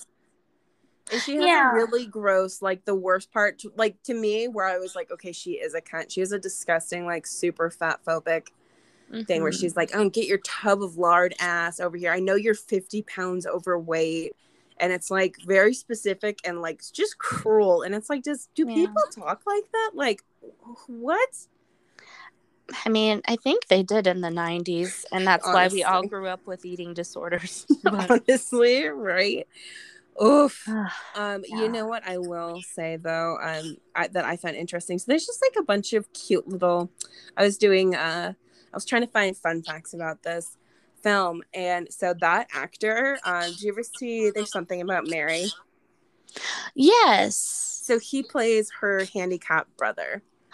Yeah. Oh, okay. So if you were wondering where his face is from, He has a very also familiar face. the mom who is only in it for like a second, who is Dewey and Tatum's mom. Mm-hmm. She's the mom from Dirty Dancing and the mom from Gremlins. So Oh, yeah, so there's like a couple. Oh, and then while we're talking about reporters, there's a great little cameo by Linda Blair. Yes. Who was Reagan in The Exorcist. Yeah, if you don't recall. You do not recall. So great. Yeah. So this talk about just like having, I just love that, like especially with Linda Blair, it's like there's so many good little horror things where it's like, oh yeah, that's not even super obvious to everybody, but we're keeping, you know, horror within horror. Like it's a very self-referential genre. It's great because it's a great standalone horror movie, but it's also like a love letter to other horror movies. It is. It absolutely is. And that is something that I love about the genre. And I feel like these guys were really good about implementing it and kind of setting a new standard for the coming age. Yes, I agree. Also, I hope you cannot hear this, listeners at home. My dog is having a dream and he's crying and grunting. It's a lot, but he's fine. He's just, you know, he's fine. He's eating bees in his dream, I guess. That's what everybody wants to do. Eat bees. That's all he ever does anymore, and it's driving me nuts. Anyways, scream. So they go to this party. Gail is flirty with Dewey, which is how she gets into the house in the first place. Mm-hmm. He is there as not only a cop, but as like the sweet older brother / kind of protector of Sydney. He's like, oh, don't worry, like I'm not gonna let anybody fuck with you. Like that's kind of presumed why he's there. And she gets in, she plants a camera so that she can get her inside scoop on what's gonna go down. And that proves to be very useful. Yes, except the only downside is there is a 30-second delay. So what they're seeing on the camera happens 30 seconds in the past. Right. Which also just, so good because there's like a few things where you're like, oh. It's just great planning because sometimes things in horror movies don't make sense and you're like, how did he get there in 2 seconds? And I love that they provide these little details that's like, okay, this is logical, it makes sense. Yeah, absolutely. Yeah. I was just looking at my notes and there's this like I love Dewey as a character. He's so cute. Like there's literally a point where he's flirting with Gail and he's like, I'm the deputy of this town, and then he asks her, do you know what that constellation is? And she's like, no. And he's like, oh, me either. That's why I was asking you. No, I don't love that. It's just like, can you get any more adorable? No, you cannot. My question is, because, you know, Dewey was written to be like a hunky man's man, big man in town kind of cop. So how many of those lines do you think were improvised by David Arquette? I hope all of them. I hope so too. I think I saw something that Jamie Kennedy, Randy, improvised a lot of his lines, like a lot of his jokes and stuff. Yeah, so cool. you know who else did was Matthew Lillard. Yes, I love that. He was just running wild and loose, and we need to get caught up because I want to talk about his performance in this film. Yes. Okay. Let's keep going. All right, so because we already have spoiled for you, obviously Ghostface is at both part 1 and 2 are both at the party. Yeah. So guess what happens? Murder starts happening. Unfortunately, our first victim at the house party is Tatum. It's brutal too. Yeah, you were really hoping that they wouldn't go there, but they went there. Talking about creative kills. This one is awful. She goes to the garage to get some beer out of the refrigerator. And Ghostface is there. And she's like, oh my God, Randy, whatever. And they have this like so iconic, honestly, her like back and forth speech. So he's not saying anything and she's saying stuff. And she's like, oh, do you want to play, psycho murderer? And he just nods and she does the whole like fake. She's like, oh, please, Mr. Ghostface, don't kill me. I want to be in this sequel, which is just like so fucking stupid and meta and brilliant. And a waste of beer, honestly. I think she drops like 10 beers. Just that garage probably stunk forever. Well, I mean, from the beer or the dead body? Both. Like, I'm saying that's a horrible combination. Yeah. Oh my God. Yeah. But like she finds out pretty quickly that is the real Ghostface. Yeah. And she does fight back and she starts to get away. There's like a doggy door in the garage that she's trying to climb through because basically like he's up by the garage door opener. The door into the house is locked, so she can't get in that way. So she tries to crawl through the doggy door in the garage, and then he hits the garage door opener, and she, yeah, it's bad. It made me afraid of garage doors. I think I had to look away. Yeah, it's bad. So then inside the house, somehow they find out that the principal was murdered. And so a group of, all of the party goers really are like, hey, let's go check it out. So that just leaves us with our main characters. Yeah. I will say, so 2 things about that. First of all, while everybody is still there, they're all watching Halloween, which is great. And they literally, so like the proper amount of reverence is showed upon Jamie Lee Curtis. They're like, yeah, she's the scream queen, like we love her.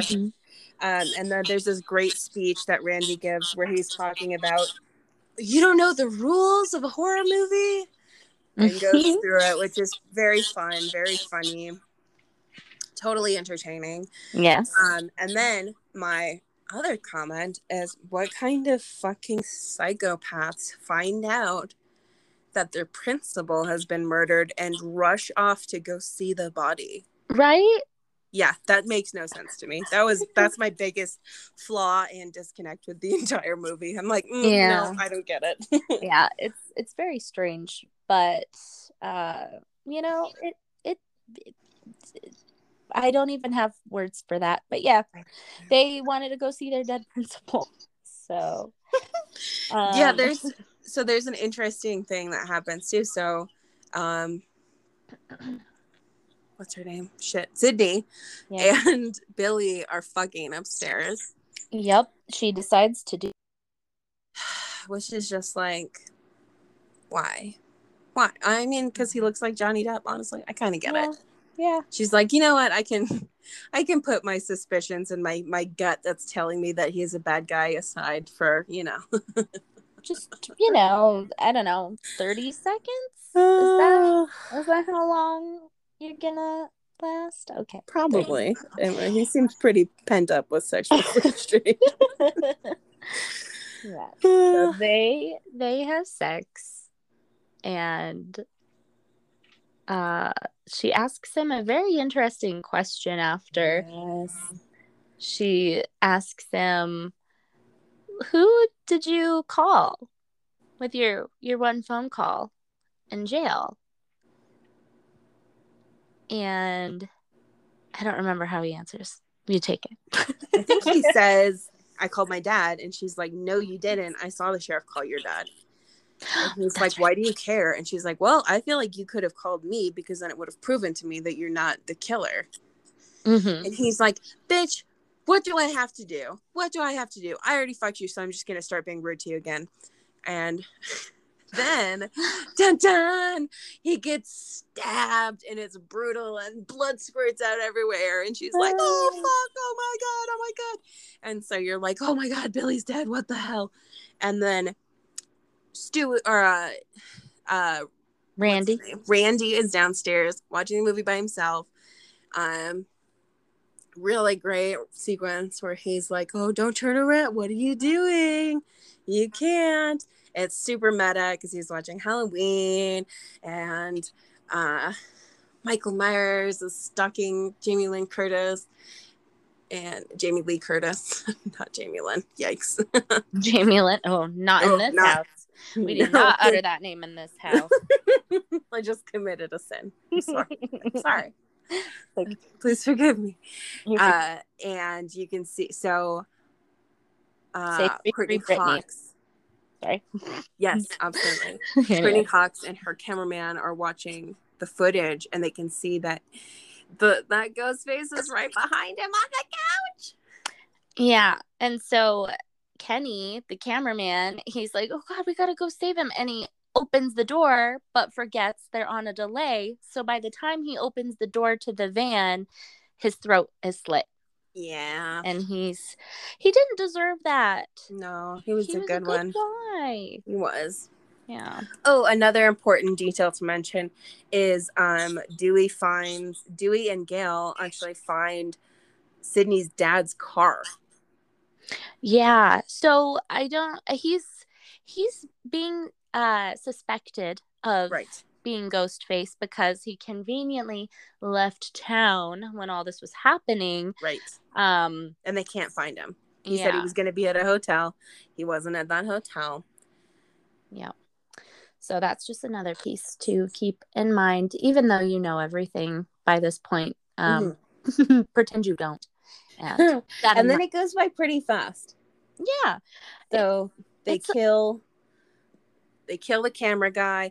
Gail gets in the car and is like, oh my God, I gotta go. She crashes the van. She is also presumed dead.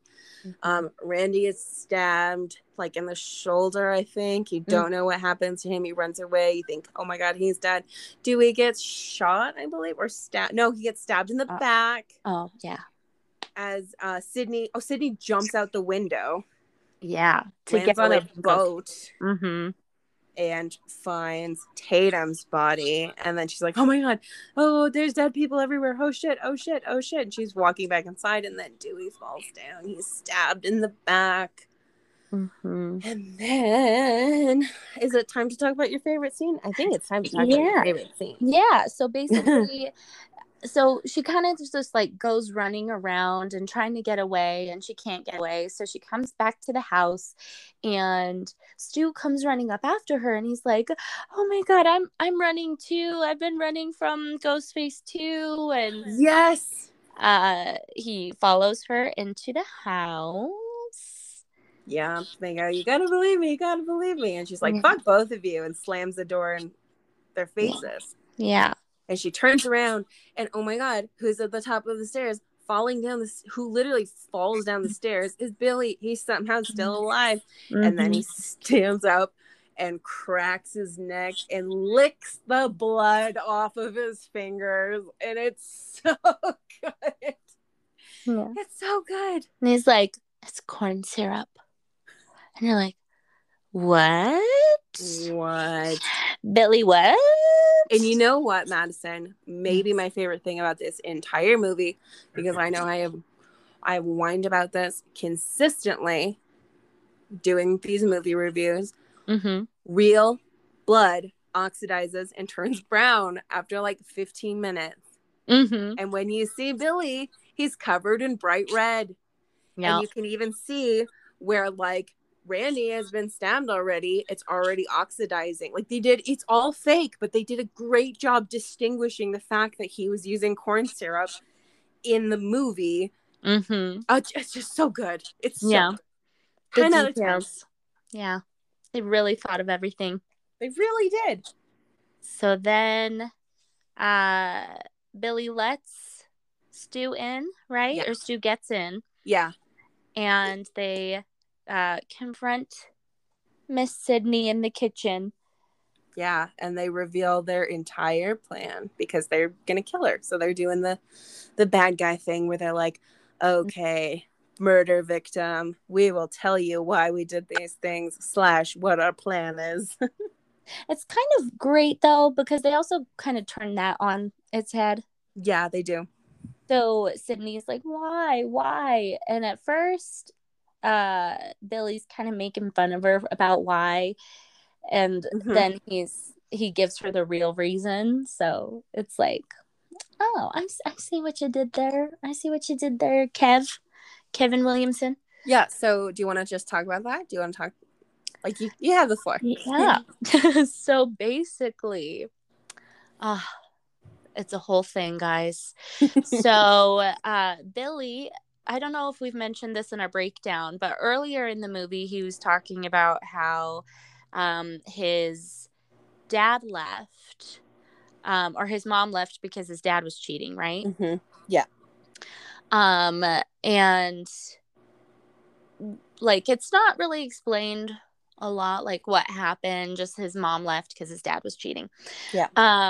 And come to find out that the mistress was Sydney's mother. Yeah. Oh, so Billy blames Sydney and her mom for breaking up his family. So he gets his revenge on Sydney's mom, frames her. Wait. Yeah. Unfortunately, so she's also with the other guy then, right? Yeah. So Okay. they do her kind of just. I mean, who cares? Like, fuck whoever you want to fuck. But it's sad because a lot of people tell, like, oh, say to Sydney, like, it's not really a big deal that your mom said because she was a slut. And you find out that she apparently did have a lot of partners, even though she was married and, was cheating on her husband with a lot of different people, at least confirmed too. But people say it was more, but that doesn't mean you deserve to die. No. Obviously. No. Yeah. So anyways, Billy killed Sydney's mom, and then on the 1-year anniversary he plans to kill Sydney. And he plans to make it look like Sydney's dad did all of this, right? So he is the one that kidnapped Sydney's dad.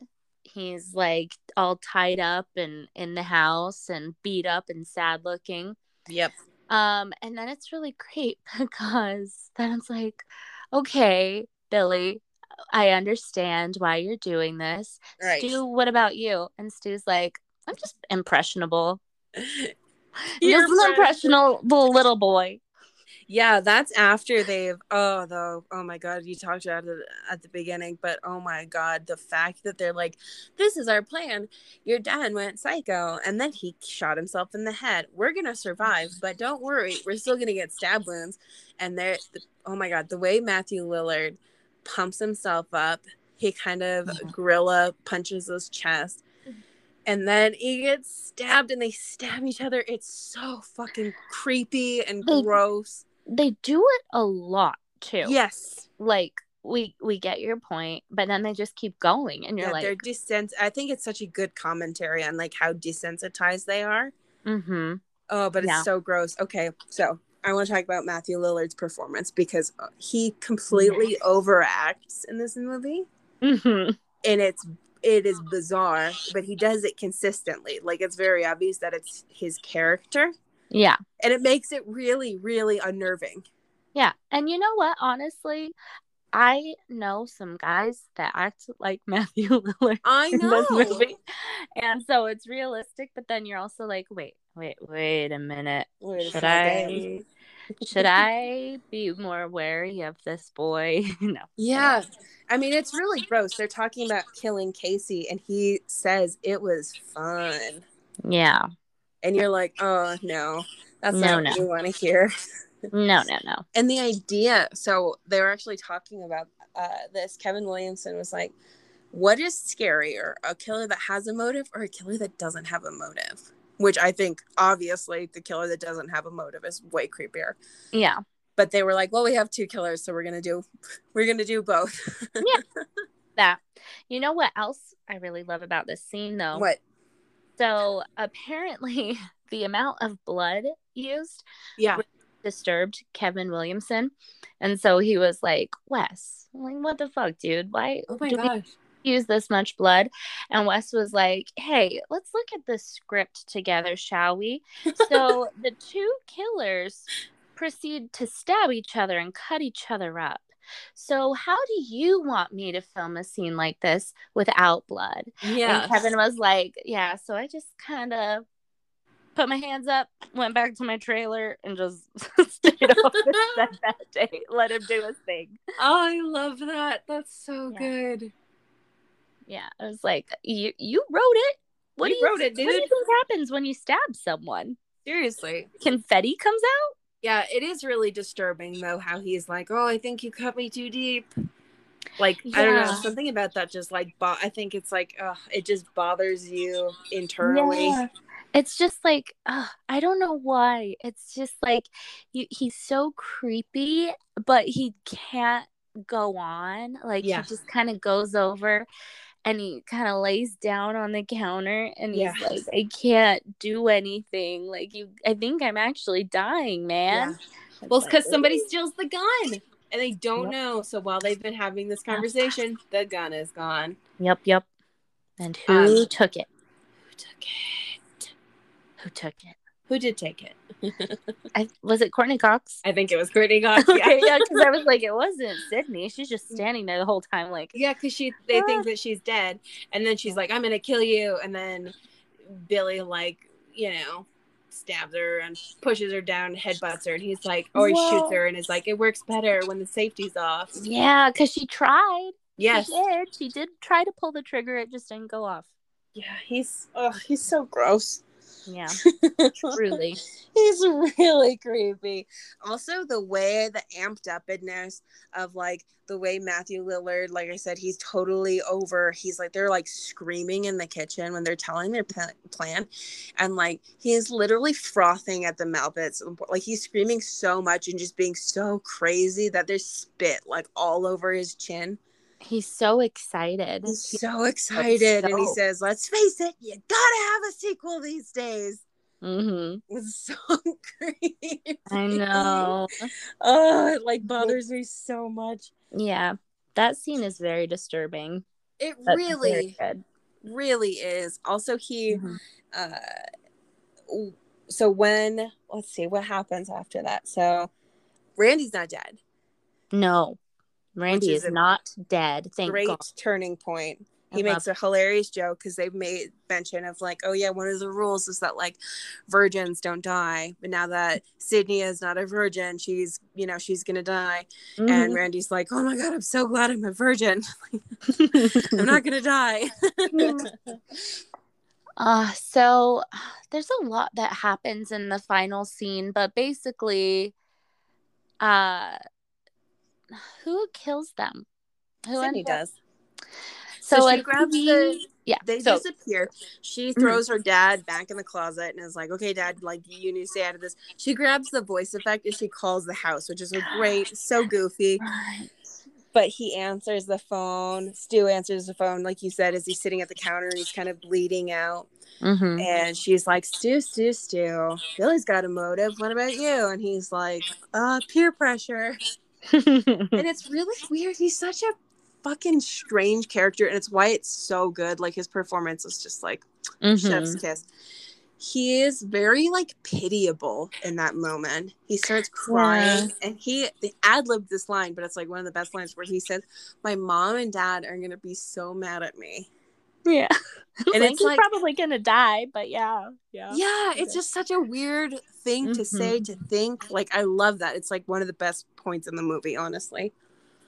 Yeah, and it's like the only thing you're concerned about with all this bloodshed is, oh yeah, my parents will be really mad.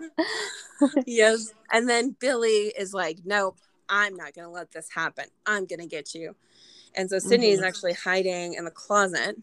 And she comes out, she stabs him in the chest with a umbrella, which is hilarious. Did you read about this? No. Oh, okay. So so that wasn't Nev. It was like a stuntman. And because she's supposedly wearing the ghost face mask, and she stabs Billy in the chest.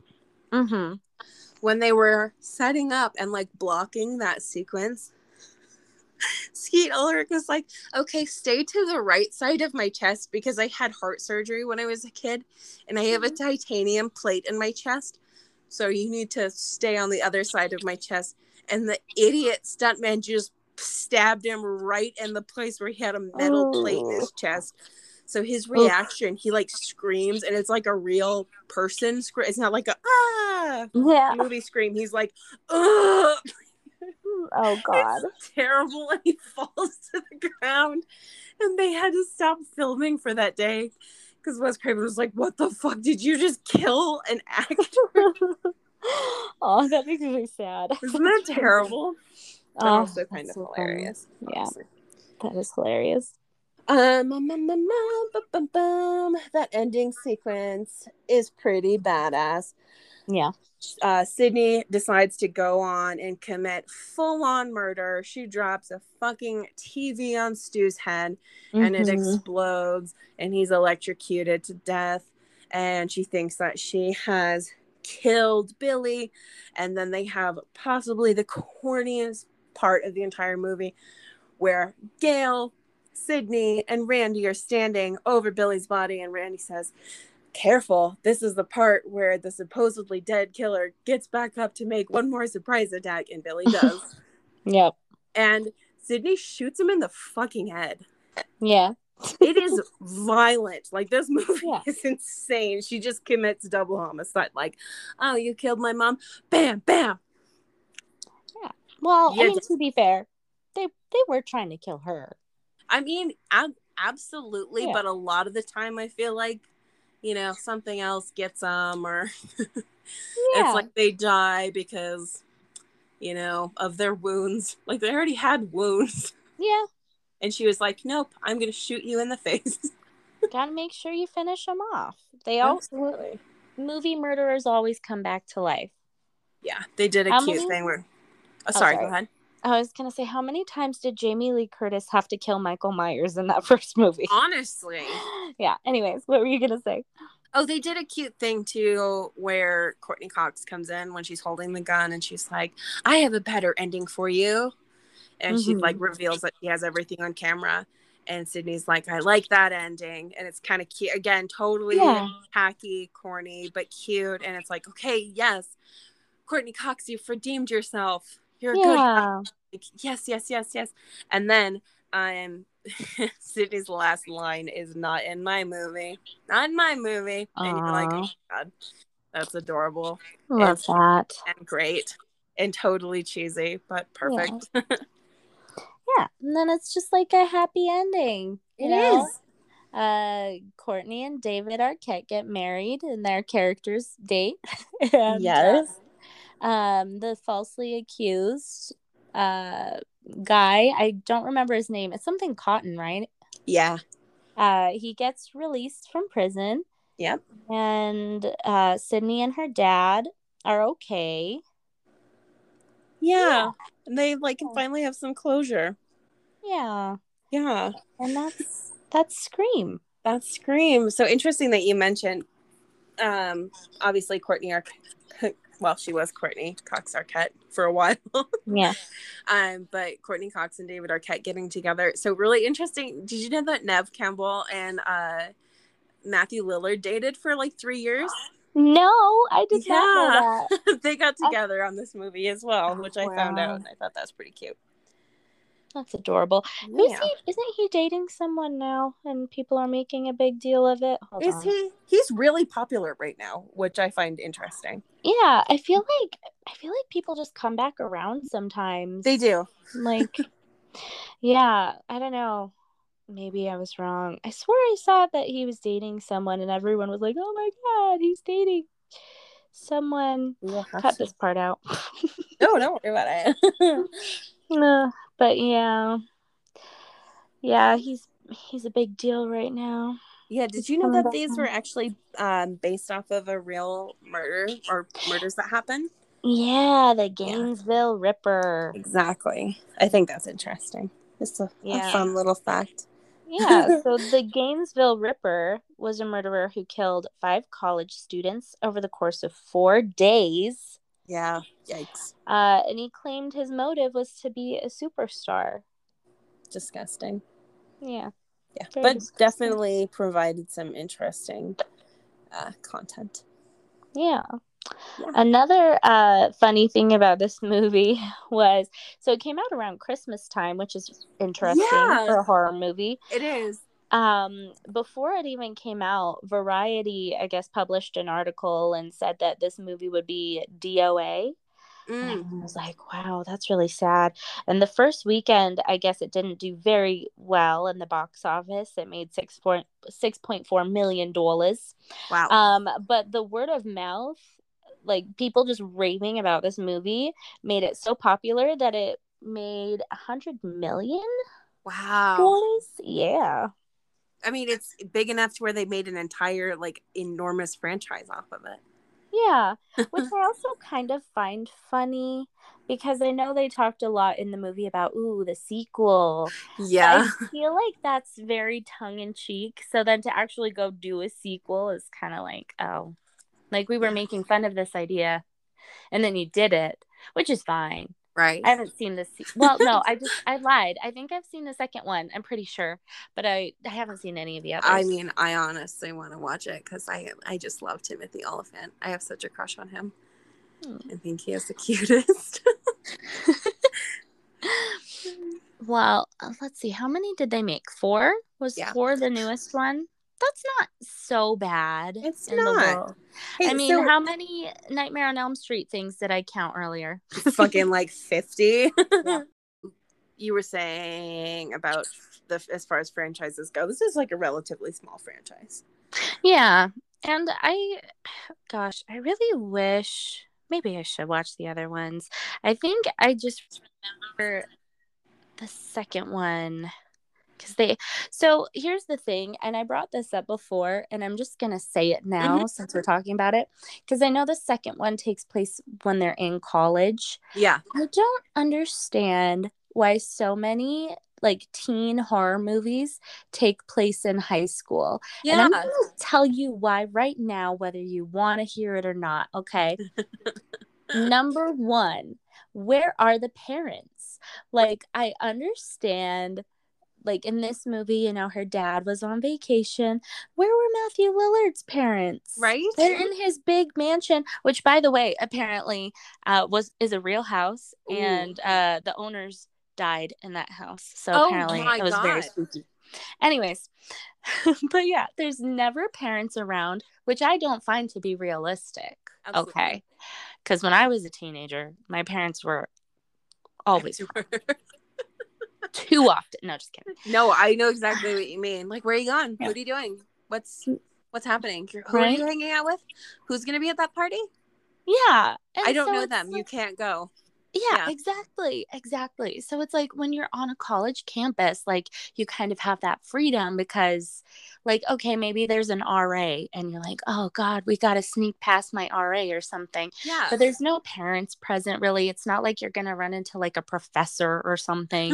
You know what I mean? Yeah, that's a really good point. Oh, I think you just solved a huge horror movie problem. Well, way to also, I have more points. I have more points. Please. The second thing, they always get actors that are in their mid to late 20s playing high school kids. They do. Fine, but it's weird. And 3, I have an issue with this, okay? And the older that I get and like being a mom now, I find this to be a giant issue. Okay. There's always so many sex scenes in like high school teen movies. Yes, there and really are. It's like, I understand I'm seeing like someone who is of legal age who is like actually 25, but they're supposed to be portraying a 15-year-old or like a 16-year-old, you know? Yes. And it's creepy. It like, is. if you really think about it, it's like, I don't want to be here, sitting here, a grown-ass woman, watching people pretending to be high schoolers fucking. That's so weird. I agree. There are some movies, I will say, that do an excellent job with that, and I feel like actually address that. They're not horror movies, but like Juno is a perfect movie about that. Where it's like shows the awkwardness of it, shows that like, oh yeah, kids really shouldn't be having sex. Children really should be having sex. And I feel like American Beauty did a really good job with that as well, where they like actually examined that and they're like, is that normal? Is that normal for teenagers to be having sex? Like, probably not. They can't handle it. That's not a good thing for like development, etc. Like, that's not what your whole life revolves around when you're a teenager, even though that's how the media portrays it. Yeah. And it's also just like, even from like the adult gaze, like, you're watching it's creepy high schoolers.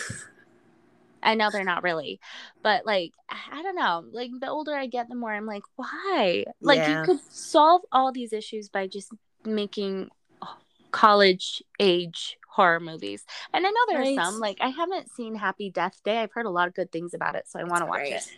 10 out of 10. Yeah, I really liked it. Everybody was like, oh, this is so stupid. And they did Freaky as well, same people.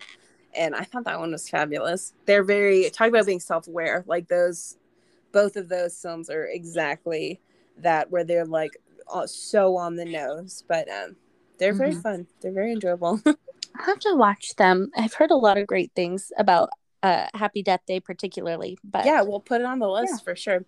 I actually want to say something about sequels. And I was thinking about this. I was thinking on our podcast and how lucky we are to be able to do this. And I'm so happy that we're recording another one. And we've actually done a good little handful of movies. I'm really excited to do sequels at some point. Yeah. Like, I thought about that and I was like, oh, I kind of want to do like Candyman 2. Yes. Like, wouldn't that be fun? I'm just excited to get to that point. Like, there's always going to be another movie for us to review, but I've had that thought about sequels, especially reviewing this movie because it's part of a franchise. And I was like, it is cool that we've done like all of these like originals, but it'll be fun to do sequels as well. And then kind of, because we have laid the groundwork for doing the originals, we can like kind of go back and forth and reference like the original. Yes, I totally agree. I'm excited. Yeah. Do you have any final thoughts on this movie? I think there's one thing that we need to talk about. Yes. So, when you and I watched this together, during Drew Barrymore's scene, you said, Madison, do you think she's wearing a wig?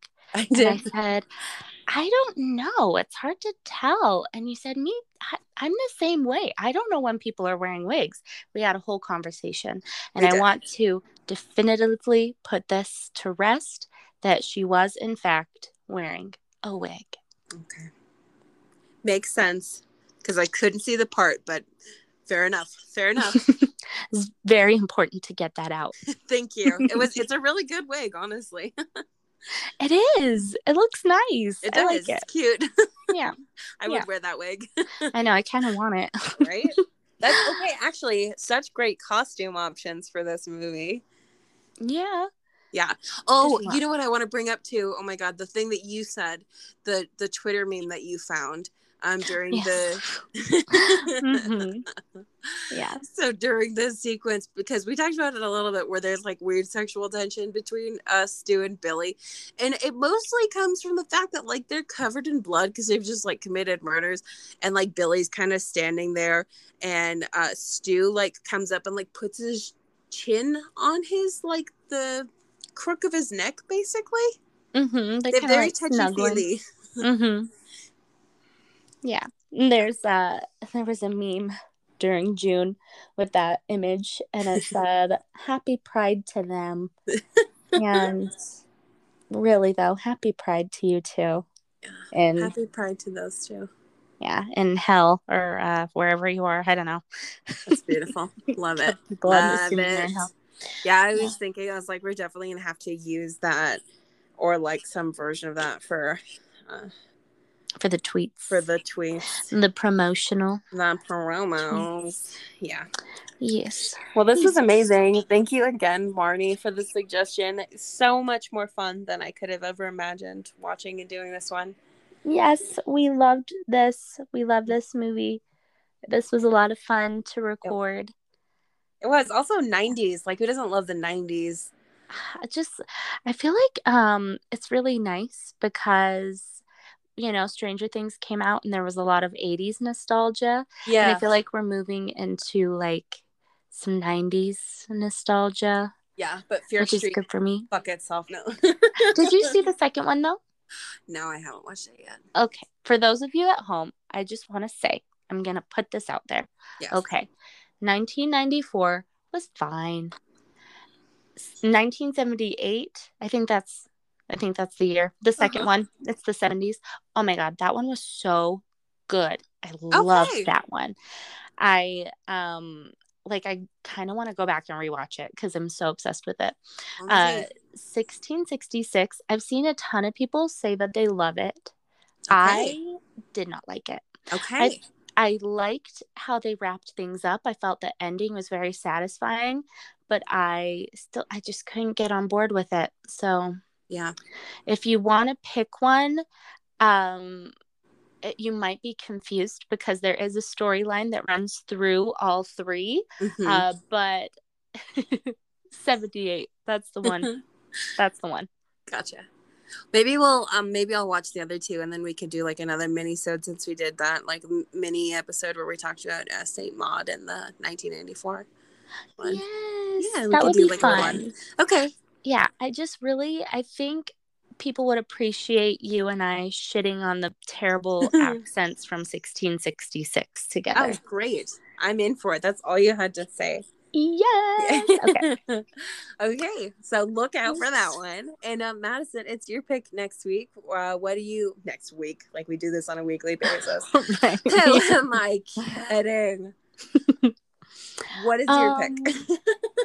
Can we do Carrie, the 1976 one? My God. Yes, we can. Sweet. Of course. Like you even have to ask. Oh, I'm so excited. I'm excited too. That one will be really good. That will be fun. Also a great costume option. Hell yeah. Doing Carrie. That'd be really fun. That'd be so fun. Are you kidding me? Like getting a tacky like 80s prom dress. Oh my God, I want to do that now. That would be really fun. I love that idea. Yeah, we should do it. Well, thank you, Madison. This was a pleasure as always. Yes, thank you. Thank you to our listeners. Thank you for sticking with us. We love you. Always. Yep. We love you so much. If you have any questions, comments, concerns, if you just love us and you want to talk to us, we are on the social medias. We are on Twitter at potions_podcast. Tweet at us. If you have something more in depth that you don't necessarily want us to share, or you do want us to share, like Marnie did, you can specify in your email. Email us at potionsandpoltergeist.com. We're also on TikTok. Yes. Yeah. So follow us on there. Yeah. Yeah. And don't go changing.